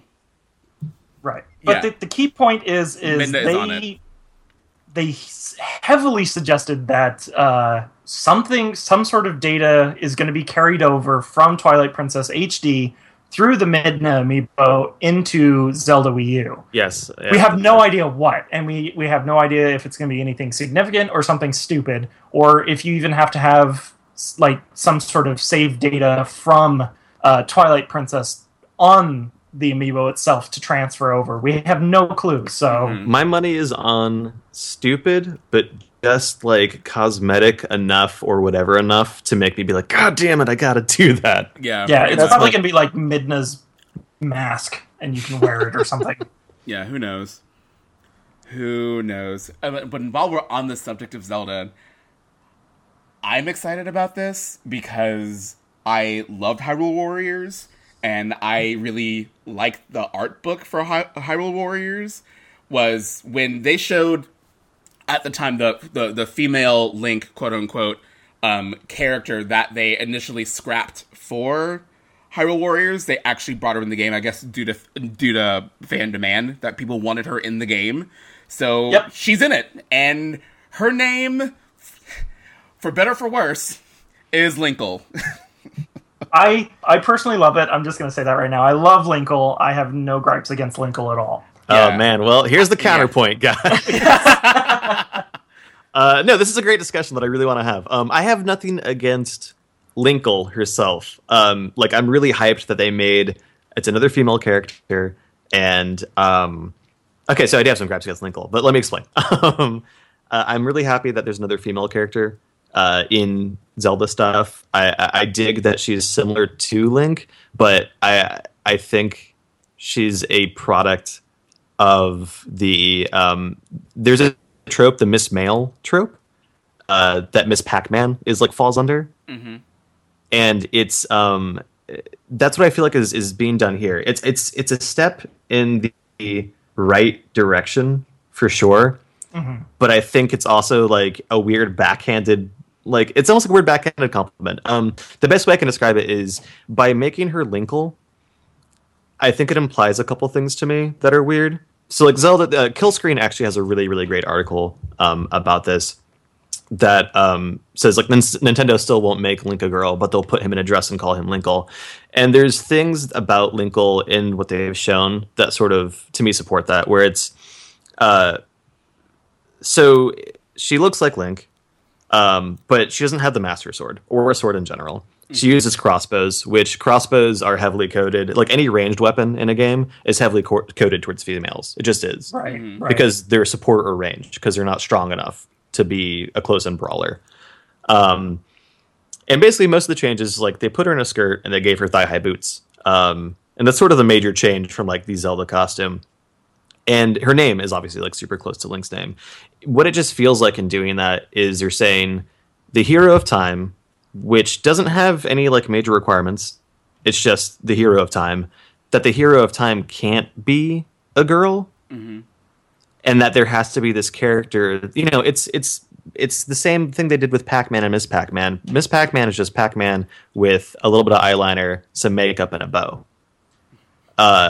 And you know, it's not important there as much because there's not a narrative being told.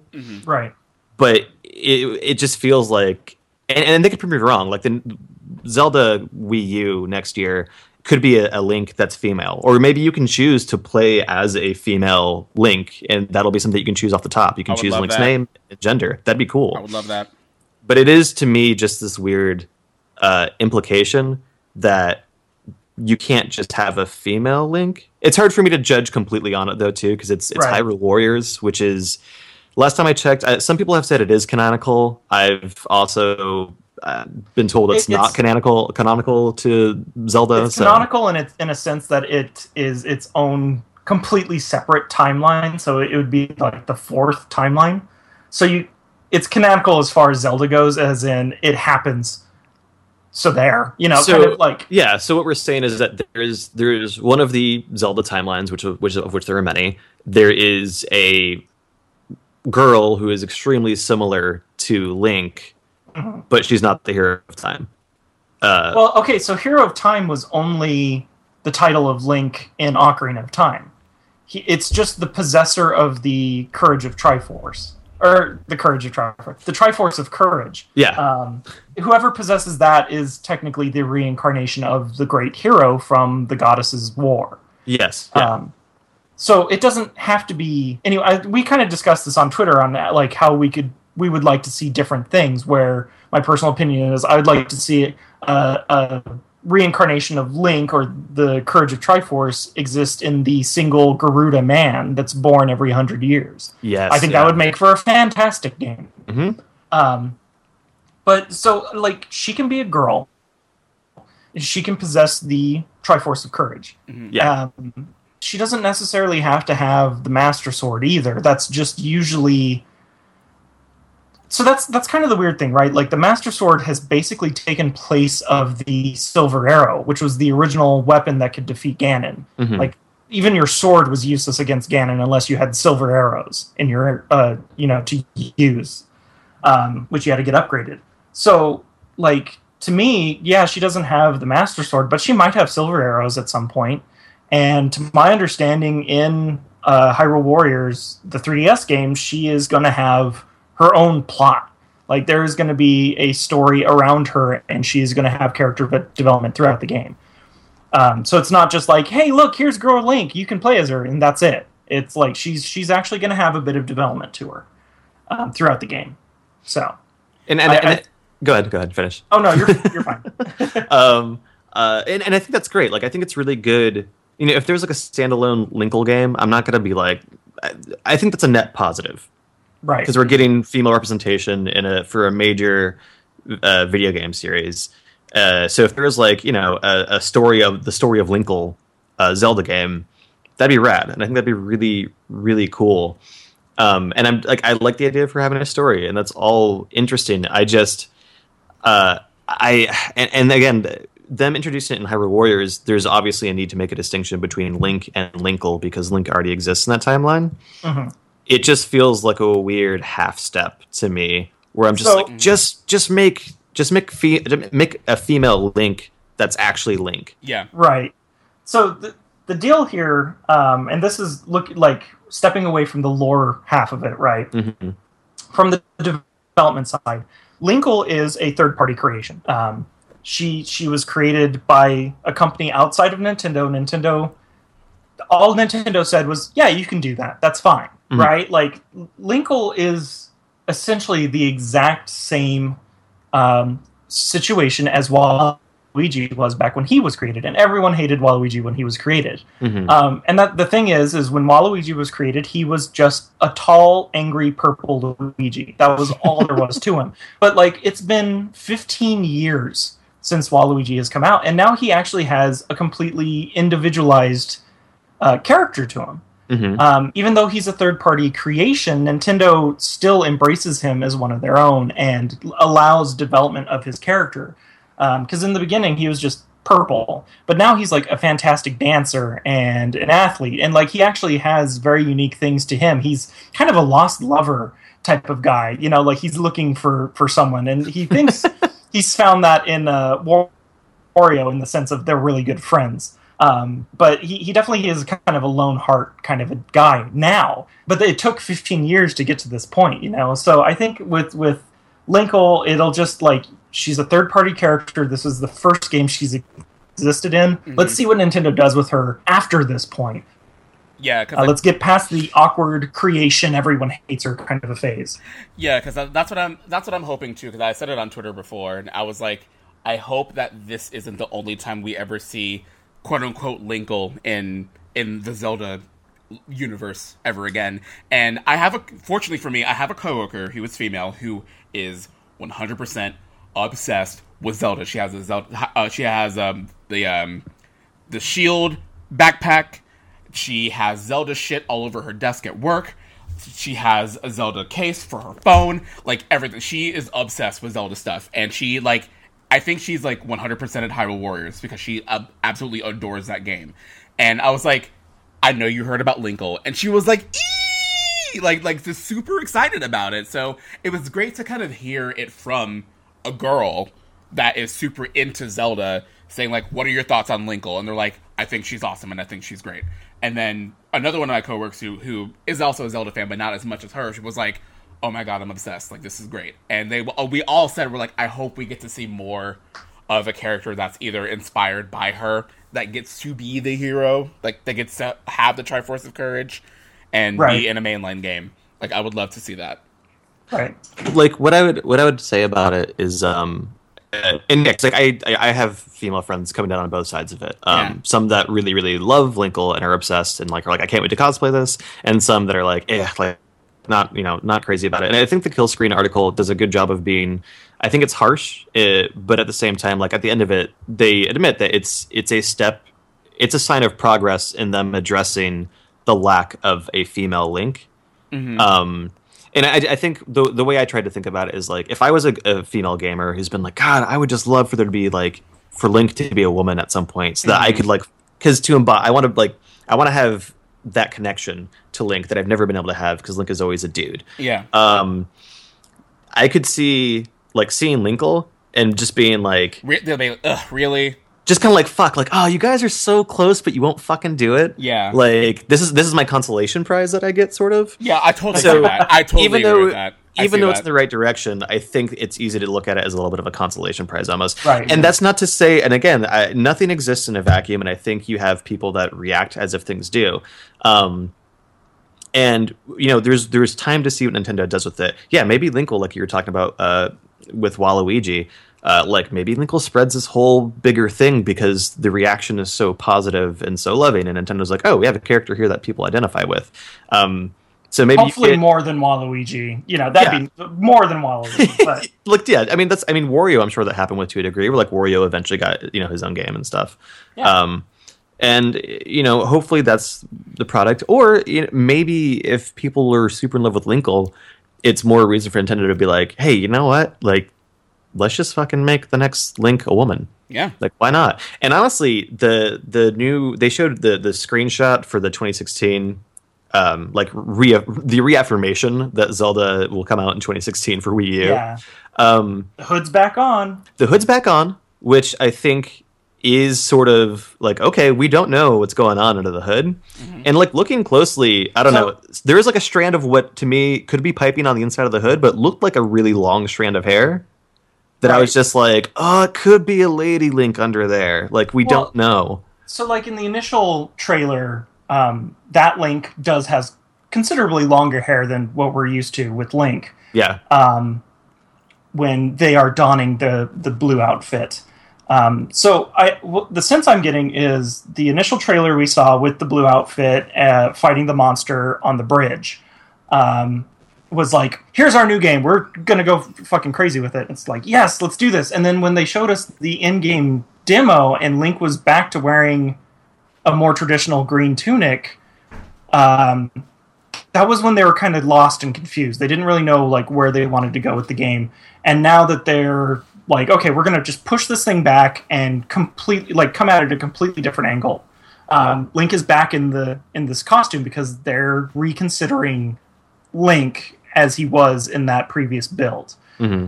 Or her, like we don't know. We don't know yet, yeah. I think the key point to remember, and a lot of people, we saw this on Twitter when we were discussing it, people are trying to force Link into all of these like pre-context things now, where like Link has to be a boy because he has to fall in love with Zelda, but like Link was always meant to be a link to the player from like he is the link between the video game and the player. The kill screen Link should be able to that explicitly. Yeah. Link has to be whatever the player imagines him or her being in order to get more immersed into the game. That is the entire point of Link and the reincarnation of the Triforce of Courage. And that's why I think it's, if I think people tend to be like, it's never enough for SJWs. We have a female Link now, and they're finding problems with it. And I'm just like, hey, like, shut up, B. That's not the case. Like, I think that Linkle's a good thing. I think it's a net positive. I think it's not quite 100% there. And if the next Zelda game, if Link is still a boy, I'm not going to be like, oh, Nintendo's fucking sexist and blah blah blah. I will be like, I think it's a missed opportunity. Like, we're at a time where it's more accepted in video games. Why not do it? But I'm still probably going to love that game and be super down with it. And I fucking love Link. But I will definitely be hoping that maybe the next iteration we get a female Link, or like a black Link. I don't know, like. Or Gerudo Link, that's what I'm talking about. Dude, Gerudo, and I already told you about my idea for like what the story should be if it's Gerudo Link. Yeah, that was awesome. That was awesome. It'd be so dope. It is funny, I did get into an argument on Twitter with someone that DJ was arguing in.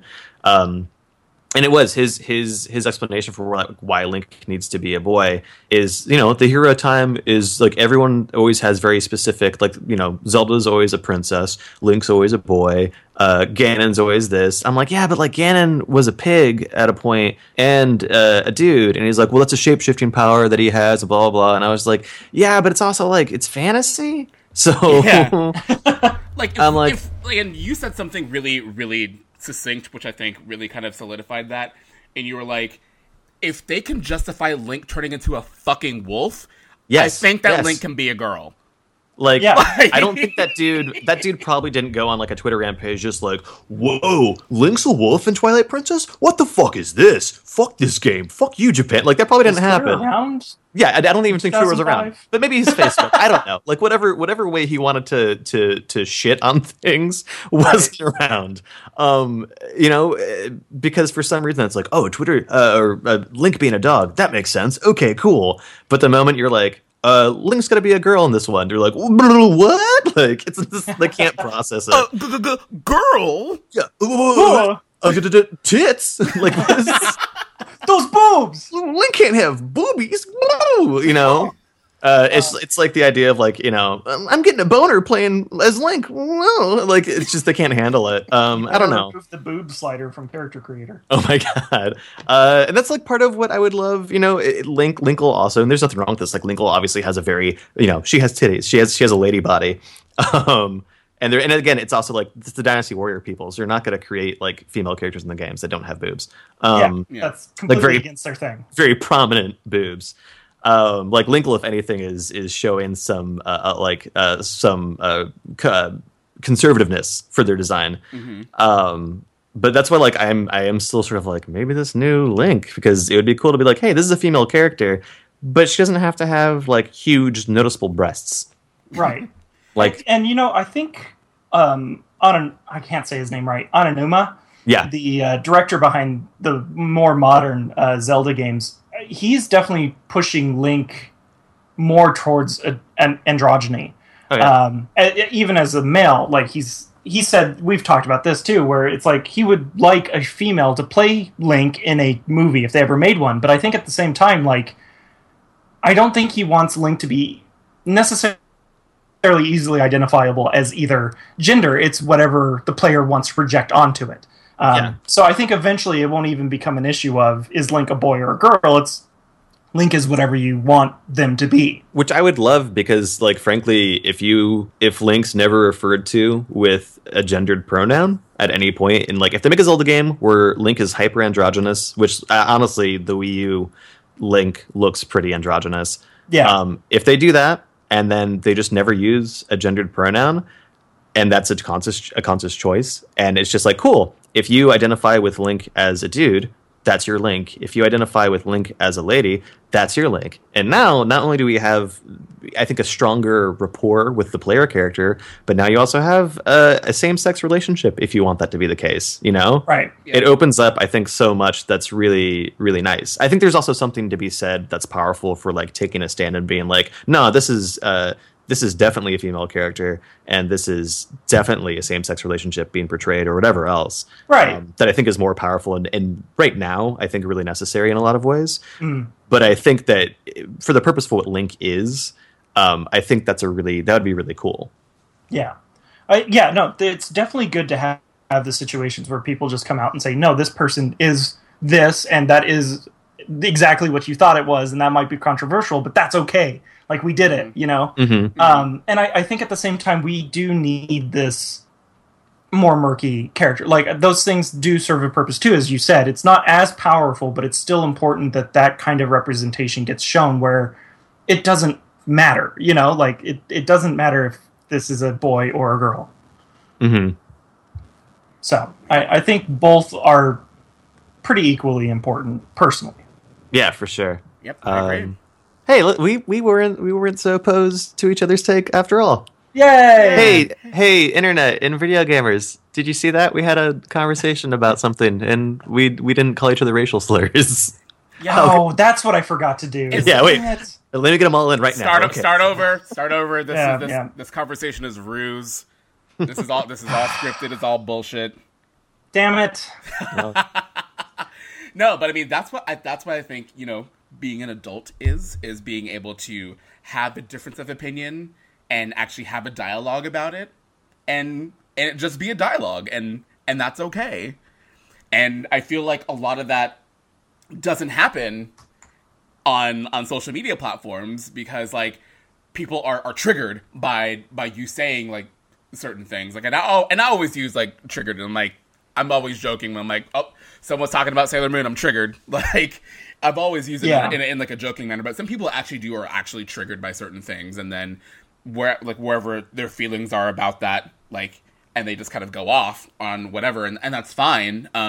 So us discussing that conversation that we had on Twitter is not a dig at anybody or at anyone. It was just a conversation that we were having, and it's like we can talk about this, and like, and it's okay to talk about it, but let's, you know, it's fantasy, it's Zelda, it can be whatever it wants to be. Like, Nintendo could have very well written that Link in this new game is female. And then if that's your headcanon on that, if that's what you want it to be, like, if it's impossible for Link to be a woman, you know, in your head, dude, that's fine. That's your fucking opinion. You're more than entitled to it. Feel free to argue your point if you want to, but I think dealing in definites with something that's not your creation is like a iffy area, unless things are specific. You know, if Aonuma came out tomorrow and was like, hey, Link always has to be a dude, like the reincarnation of the hero of time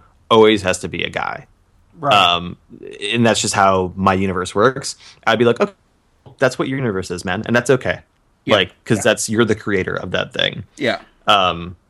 But yeah, when you try to like be really definitive with me about that shit, when it's like it hasn't been stated by the creator, I'm always just like, okay, I don't know. Like, then we just don't need to keep having this conversation. We can go our ways, and it's cool. Yeah, that's okay. Nothing wrong with that. Nothing at all. Twitter is also not the best platform to have an adult conversation. No, the internet in general, thanks to the character limit. So yeah, 140 characters does not like. Most of these conversations involve a fuck ton of nuance. Mm-hmm. And 140 characters is not conducive to that. Neither is the format of text, which can't convey emotion or sarcasm or anything else very well. Yeah, right. So yeah, it's not the best place to have your arguments, but we all do it. Yeah, we all do it anyway. Yep. Okay, so there was a couple of other things covered in the Direct, but this has been an incredibly long podcast so far, so I think we're just going to jump straight to the biggest news, quote unquote, which is Crazy Insane Cloud Strife is in Smash. Yeah. So I'm just going to say, when it was first announced, I was pissed. I was wait. Why? Okay. Just let me say I was Brady, you're wrong. unbelievably pissed. Podcast is over. I was super super angry about it during the actual broadcast of the Direct, and then afterwards, I like settled down and I thought about it. And the next day, I was rewatching it because that's what I do. I rewatch the Directs multiple times. Me too. And like I was suddenly super pumped. And, like, I'm totally down for this, 100%. It was just my initial response was just like, why, Cloud? He's, like, almost 20 years old. He's not Mario is important 30 anymore. But then at the same time, 30. Mario is also in the name of the game. So, like, to me, I was like, he's not important at all. And then I kind of thought about it, and I was like, well, at this point in time, he's just as large as Mega Man or Pac-Man is, or Sonic. Like, he is just as large of an icon in the gaming industry as Mario is, even though some have better pedigrees than others. That's okay. They're the classics. They're the staples. And I have to accept that Final Fantasy VII is now of that age where he is a classic character and can kind of be relevant whenever he chooses to be. Yeah, but it's one of those... Yeah. Go ahead, but DJ. Think about it, too. I mean, we all know this, that, again, Smash Brothers is a business. Like, and every character that was selected for the game, sans one or two, Dark Pit, were Sakurai's favorite are put in that game for a reason. Like, yes, like they were all put in that game for a reason. Like, Ice Climbers weren't put in that game because one, there was a hardware issue limitation with the 3DS, and two, Ice Climbers hasn't been relevant in ages. Yes, it's a dead franchise. Yeah, it's a dead franchise, and until next year's gritty reboot, right? And then Duck Hunt Dog made sense because Duck Hunt is iconic, and they also re-released Duck Hunt on Virtual Console, so there was a direct tie-in with that. And then because they're always making Sonic games, and they had Sonic Lost Worlds, there was a Lost World stage for Sonic in the game, and he was also in Brawl. And then Mega Man, it's fucking Mega Man. Mega Man they originally wanted him to be in Brawl, but the cutoff time for development time was already been passed by the time they were like, oh, we wanted Mega Man in Smash, too bad, so sad, they didn't make it in. Also, it was about time for Mega Man to be in a game that didn't suck. For the first time in 10 years. Right. And then, think about with Cloud, like, they just announced that Final Fantasy VII is getting the remake. Mm-hmm. Yeah. Like, that's... and then there's the new Dissidia game that's coming out, and Cloud is in it. And then Final he's Fantasy also in Explorers, and yep, he's in it. Like, anytime that there's Final Fantasy, like, previous Final Fantasy games being addressed in any newer Final Fantasy IP, Cloud is always in there. Cloud is always in it. Yeah. Like, he's always there. I'm convinced there's two reasons. There's, like, two deals here. Either he was brought in to promote the remake, which is fine. Or he was brought in to promote the remake because Nintendo struck a deal with Square to get the remake on the NX. I would shit a brick. Yeah. Ooh. I didn't even think about so that. That's what I'm thinking. Oh, yeah, man. That's a possibility, too. Oh, shit, what was it? There was another reason. Oh, my God, I can't remember. This is going to drive me nuts now. It was because another character Square created... Oh, Gino. Gino won the ballot. and the only way Square was going to let them in is if they get Cloud in there too to promote the remake. That was the other one. Wait, yeah, Gino won what ballot? The Smash ballot. Oh, was that? Well, that's what I'm saying. It's like I'm saying, what if Gino? Like that might be the reason Gino won. Yeah, and then Square was like, you can only have Gino if you get Cloud in there too. Huh. I could see that being them like striking a deal in that aspect. I could potentially see that. But, I see either option as completely plausible from Nintendo and Square. Yeah, but I was at work when I saw that when the direct was happening, and I like jumped out of my chair. So good, so there's this great reaction video I linked to on Twitter where the guy. Like he sees the sparkles come on screen and it starts moving around, starts playing the music, and he's like, "No, calm the fuck down, Sakurai!" And then it reveals, and it was like the best timing ever. I was laughing my ass off watching that. So good. The best part of the entire thing was the shot that they did that was aping when Cloud is lying on the flower bed in the church with Aeris over him, but they had Princess Zelda with the flower item. Lipstick. Oh my god, that made me laugh really hard. Actually, I mean, it's doing a good. I haven't touched Smash in probably 3 months, and I'm gonna probably boot it up and download Cloud and play with him for a bit because I prefer sword characters in Smash in general, and it's Cloud. Like he's there's so many better characters in Final Fantasy as like I guess like almost as a pantheon in a way of like video game gods to choose from in that series, and I think Cloud's not a good character. I think Cloud was the main character of the first 3D Final Fantasy game that hit such a huge gigantic audience. Like people love 6 and people love 6 more than almost any of the other games consistently. I've only played some of it because I didn't play it on Super Nintendo. I don't have the nostalgia factor for it. I have a fuck ton of nostalgia factor for 7. It's the only Final Fantasy game. No, wait, I played 8 a couple times. Like 7 and 8 are the 2 ones I played multiple times. Not that I want Squall at all, because Squall was also a terrible character.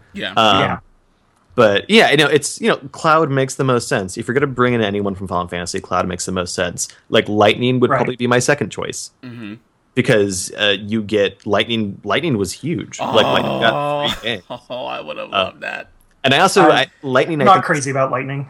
See, I thought she was a good character. Me I actually liked her. But she still had some of the same problems as Cloud, where she was sort of an unaffected mercenary type. Right. Like, I think Zidane is a better character than both of them. Yeah. Probably, yeah. Because he was, I don't know. I think it's lazy character creation and writing to have the, I'm a really guarded guy with a mysterious past, and no one gets too close to me emotionally because I don't want that. And then someone opens me up. Whereas Zidane was just like, I'm a silly thief and adventures. Like, it's going to happen. And Terra had an amnesia, so... Yeah. Another trope. Well, there you have it. I mean, that was a lot, guys. That was stuff. The Midgar stage looks amazing. Yeah. Oh my god, with all the random summons happening during it. And then I can only imagine like the Final Fantasy VII medley track that they're going to have for the game. And there's going to be a new remix of One Winged Angel. Like that's a requirement. No, it's got to be. I'm waiting. If you go back and listen to the motorcycle song. Oh, like, that's great. Like, one of the best on the song. Oh yeah, that song is getting a remix. That song it has to because it already really cool. It's already perfect for Smash because it's like really like fast tempo and upbeat and everything. Like that would be perfect to get remixed for. Has Smash that sort of Brothers. Casio keyboard demo beat in it? Yes. A little bit. So I noticed one thing about the Midgar stage, and obviously I can't confirm it because we've all seen the same footage, so I don't know anything more than you guys. But it almost looks like to get the summons to appear on the stage, you have to pick up like an item, like a materia stone. Yeah, I was curious about mechanically, like what if they were just randoms, or it looked like Cloud was casting them, and I was like, is this part of its moveset, or no, definitely it can't not. be? It's too powerful. Mm-hmm. Yeah, so I'm hoping that they are an item that you can trigger on the stage, which means you can turn them off. So you don't have stage hazards on that, because that stage would be amazing for tournament play if it didn't have those. Because it's just like Battlefield. and the Miiverse stage. So I would be down for it, and everybody would pick that stage because everybody that I know, at least that fucking plays Smash Brothers in NorCal, fucking loves Final Fantasy VII. So that stage would be in heavy rotation all the time. But yeah, so, I don't know. I mean, we'll see when it's time to come out, because we also have the last Smash specific Nintendo Direct happening in December. So it's the last one. It's the last one for Smash Where'd Brothers. you hear that? I didn't hear that. That was reported on today. Yeah. Yes. New information. The last. It's gonna be. There's gonna be more Nintendo Directs, but it's the last one for Smash Brothers. One. Yeah. Oh. Yeah. So you know what that means? They're working on the one for the NX. That's what that fucking means. I hope Sakurai gets give that man a fucking vacation. Like, let him take. He won't take one. He will not take a break. That poor guy. He's insane. That poor guy. Guys, who's your who do you think will be added to? Because they're gonna, if you're in a whole direct for it, they're gonna at least reveal one character. Bayonetta. It's gonna be the ballot winner. I'm almost positive. They might not be able to show anything from it, but they'll be like, "This is who won." So Gino from Super Mario RPG. I'm personally in the camp. I really, really, really want Banjo-Kazooie. Okay. I really want them. That'd be cool. And I think that would show a much more open relationship between Nintendo and Microsoft, because Australia just reported that Minecraft is getting ported to the Wii U.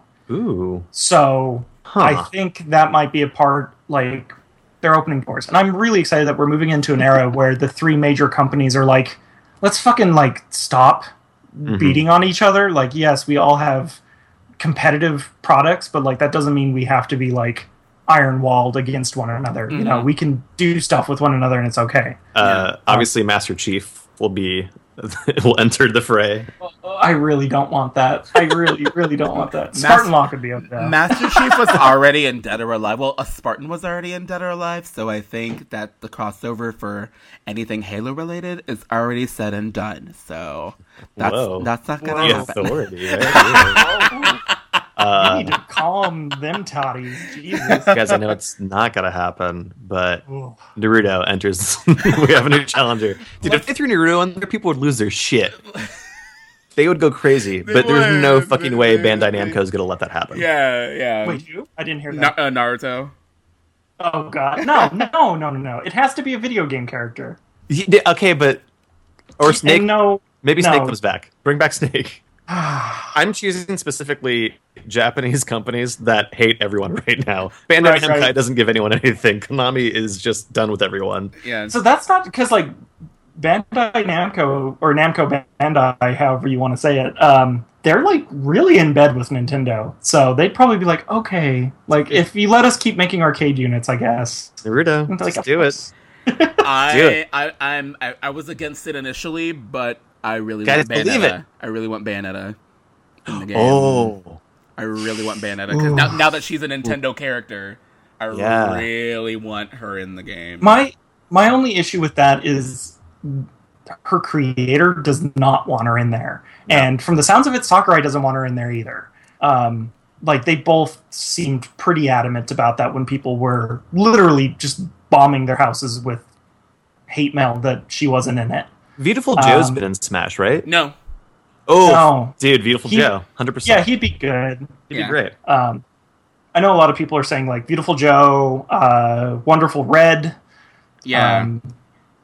Then, of course, there's the two that extremely piss off DJ, which would be Shantae and Shovel Knight. Shovel Knight would be great. I'm not against. I don't hate either of those characters, but there are just, like, so many other characters that have been around in gaming history that are more relevant than those two characters. No, guys, I got it. I think I figured it out. Okay. Birdo. Oh my God, yes. It's Birdo. Yes. Why not Birdo, dude? Birdo would be sick. Only if you can jump on top of her eggs and pick them up midair. If Birdo is in the game, egg. if Birdo is in the game, I will stop maining Peach and I will be a Birdo main. You got I'm gonna hold you to this. We've got confirmation. Birdo main. Yeah. If Birdo is in the game, I will main Birdo. That's absolutely nuts. But we'll see. I mean, I'm excited to see what happens next month with the Smash Direct. We don't know. We'll see what happens when that when that happens, and I'm excited about that. But I'm expecting you guys to invite me back the week after so we can talk about it. Oh, for sure. Brady, anytime. Yeah, anytime. But we have had a very long show, so I guess we can go ahead and just wrap things up a little bit. So, Brady, since you were our guest, can you let everybody know at home where they can find you online? Yeah, you can find me on Twitter. I'm at Hagan Brady. It's HAGANBRADY. And that's where you can find me. Awesome. And Ruben, where can I find you, my friend? You guys can find me on Twitter at Roobots, at ROOBOTS. And actually, I just found out. I just got an email. If you're going to MagFest in, I believe it's February this year in DC, Music and Gaming Festival, I'll be doing a show at MagFest. So you can see me do. We're doing some improv stuff. Their main improv show. I got an email that I'm doing that now. So that's awesome. You can come see me at MagFest. Do that shit. So it'll be fun. Definitely do that. I've heard MagFest is the best. It is the best, man. It is like I live in the home of Dragon Con, and MagFest is the best con there is for sure. Right on. Yeah. And is MagFest that's it? You said it's in DC?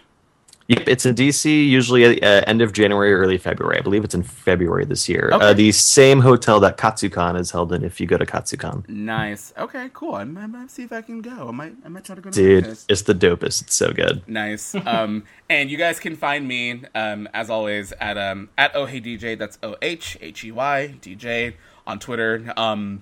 We love having guests on the show. So if you want to be amongst guests like Brady, email us at thejoystickjockeys@gmail.com. Let us know if you want to be on the show. We can definitely talk about that and have a conversation about that and get you on. And you can just hit us up on Twitter as well, either at our individual Twitter accounts or the official Joystick Jockeys one, which is just at Joystick Jockeys on Twitter. Find us there. Let us know if you want to be on the show.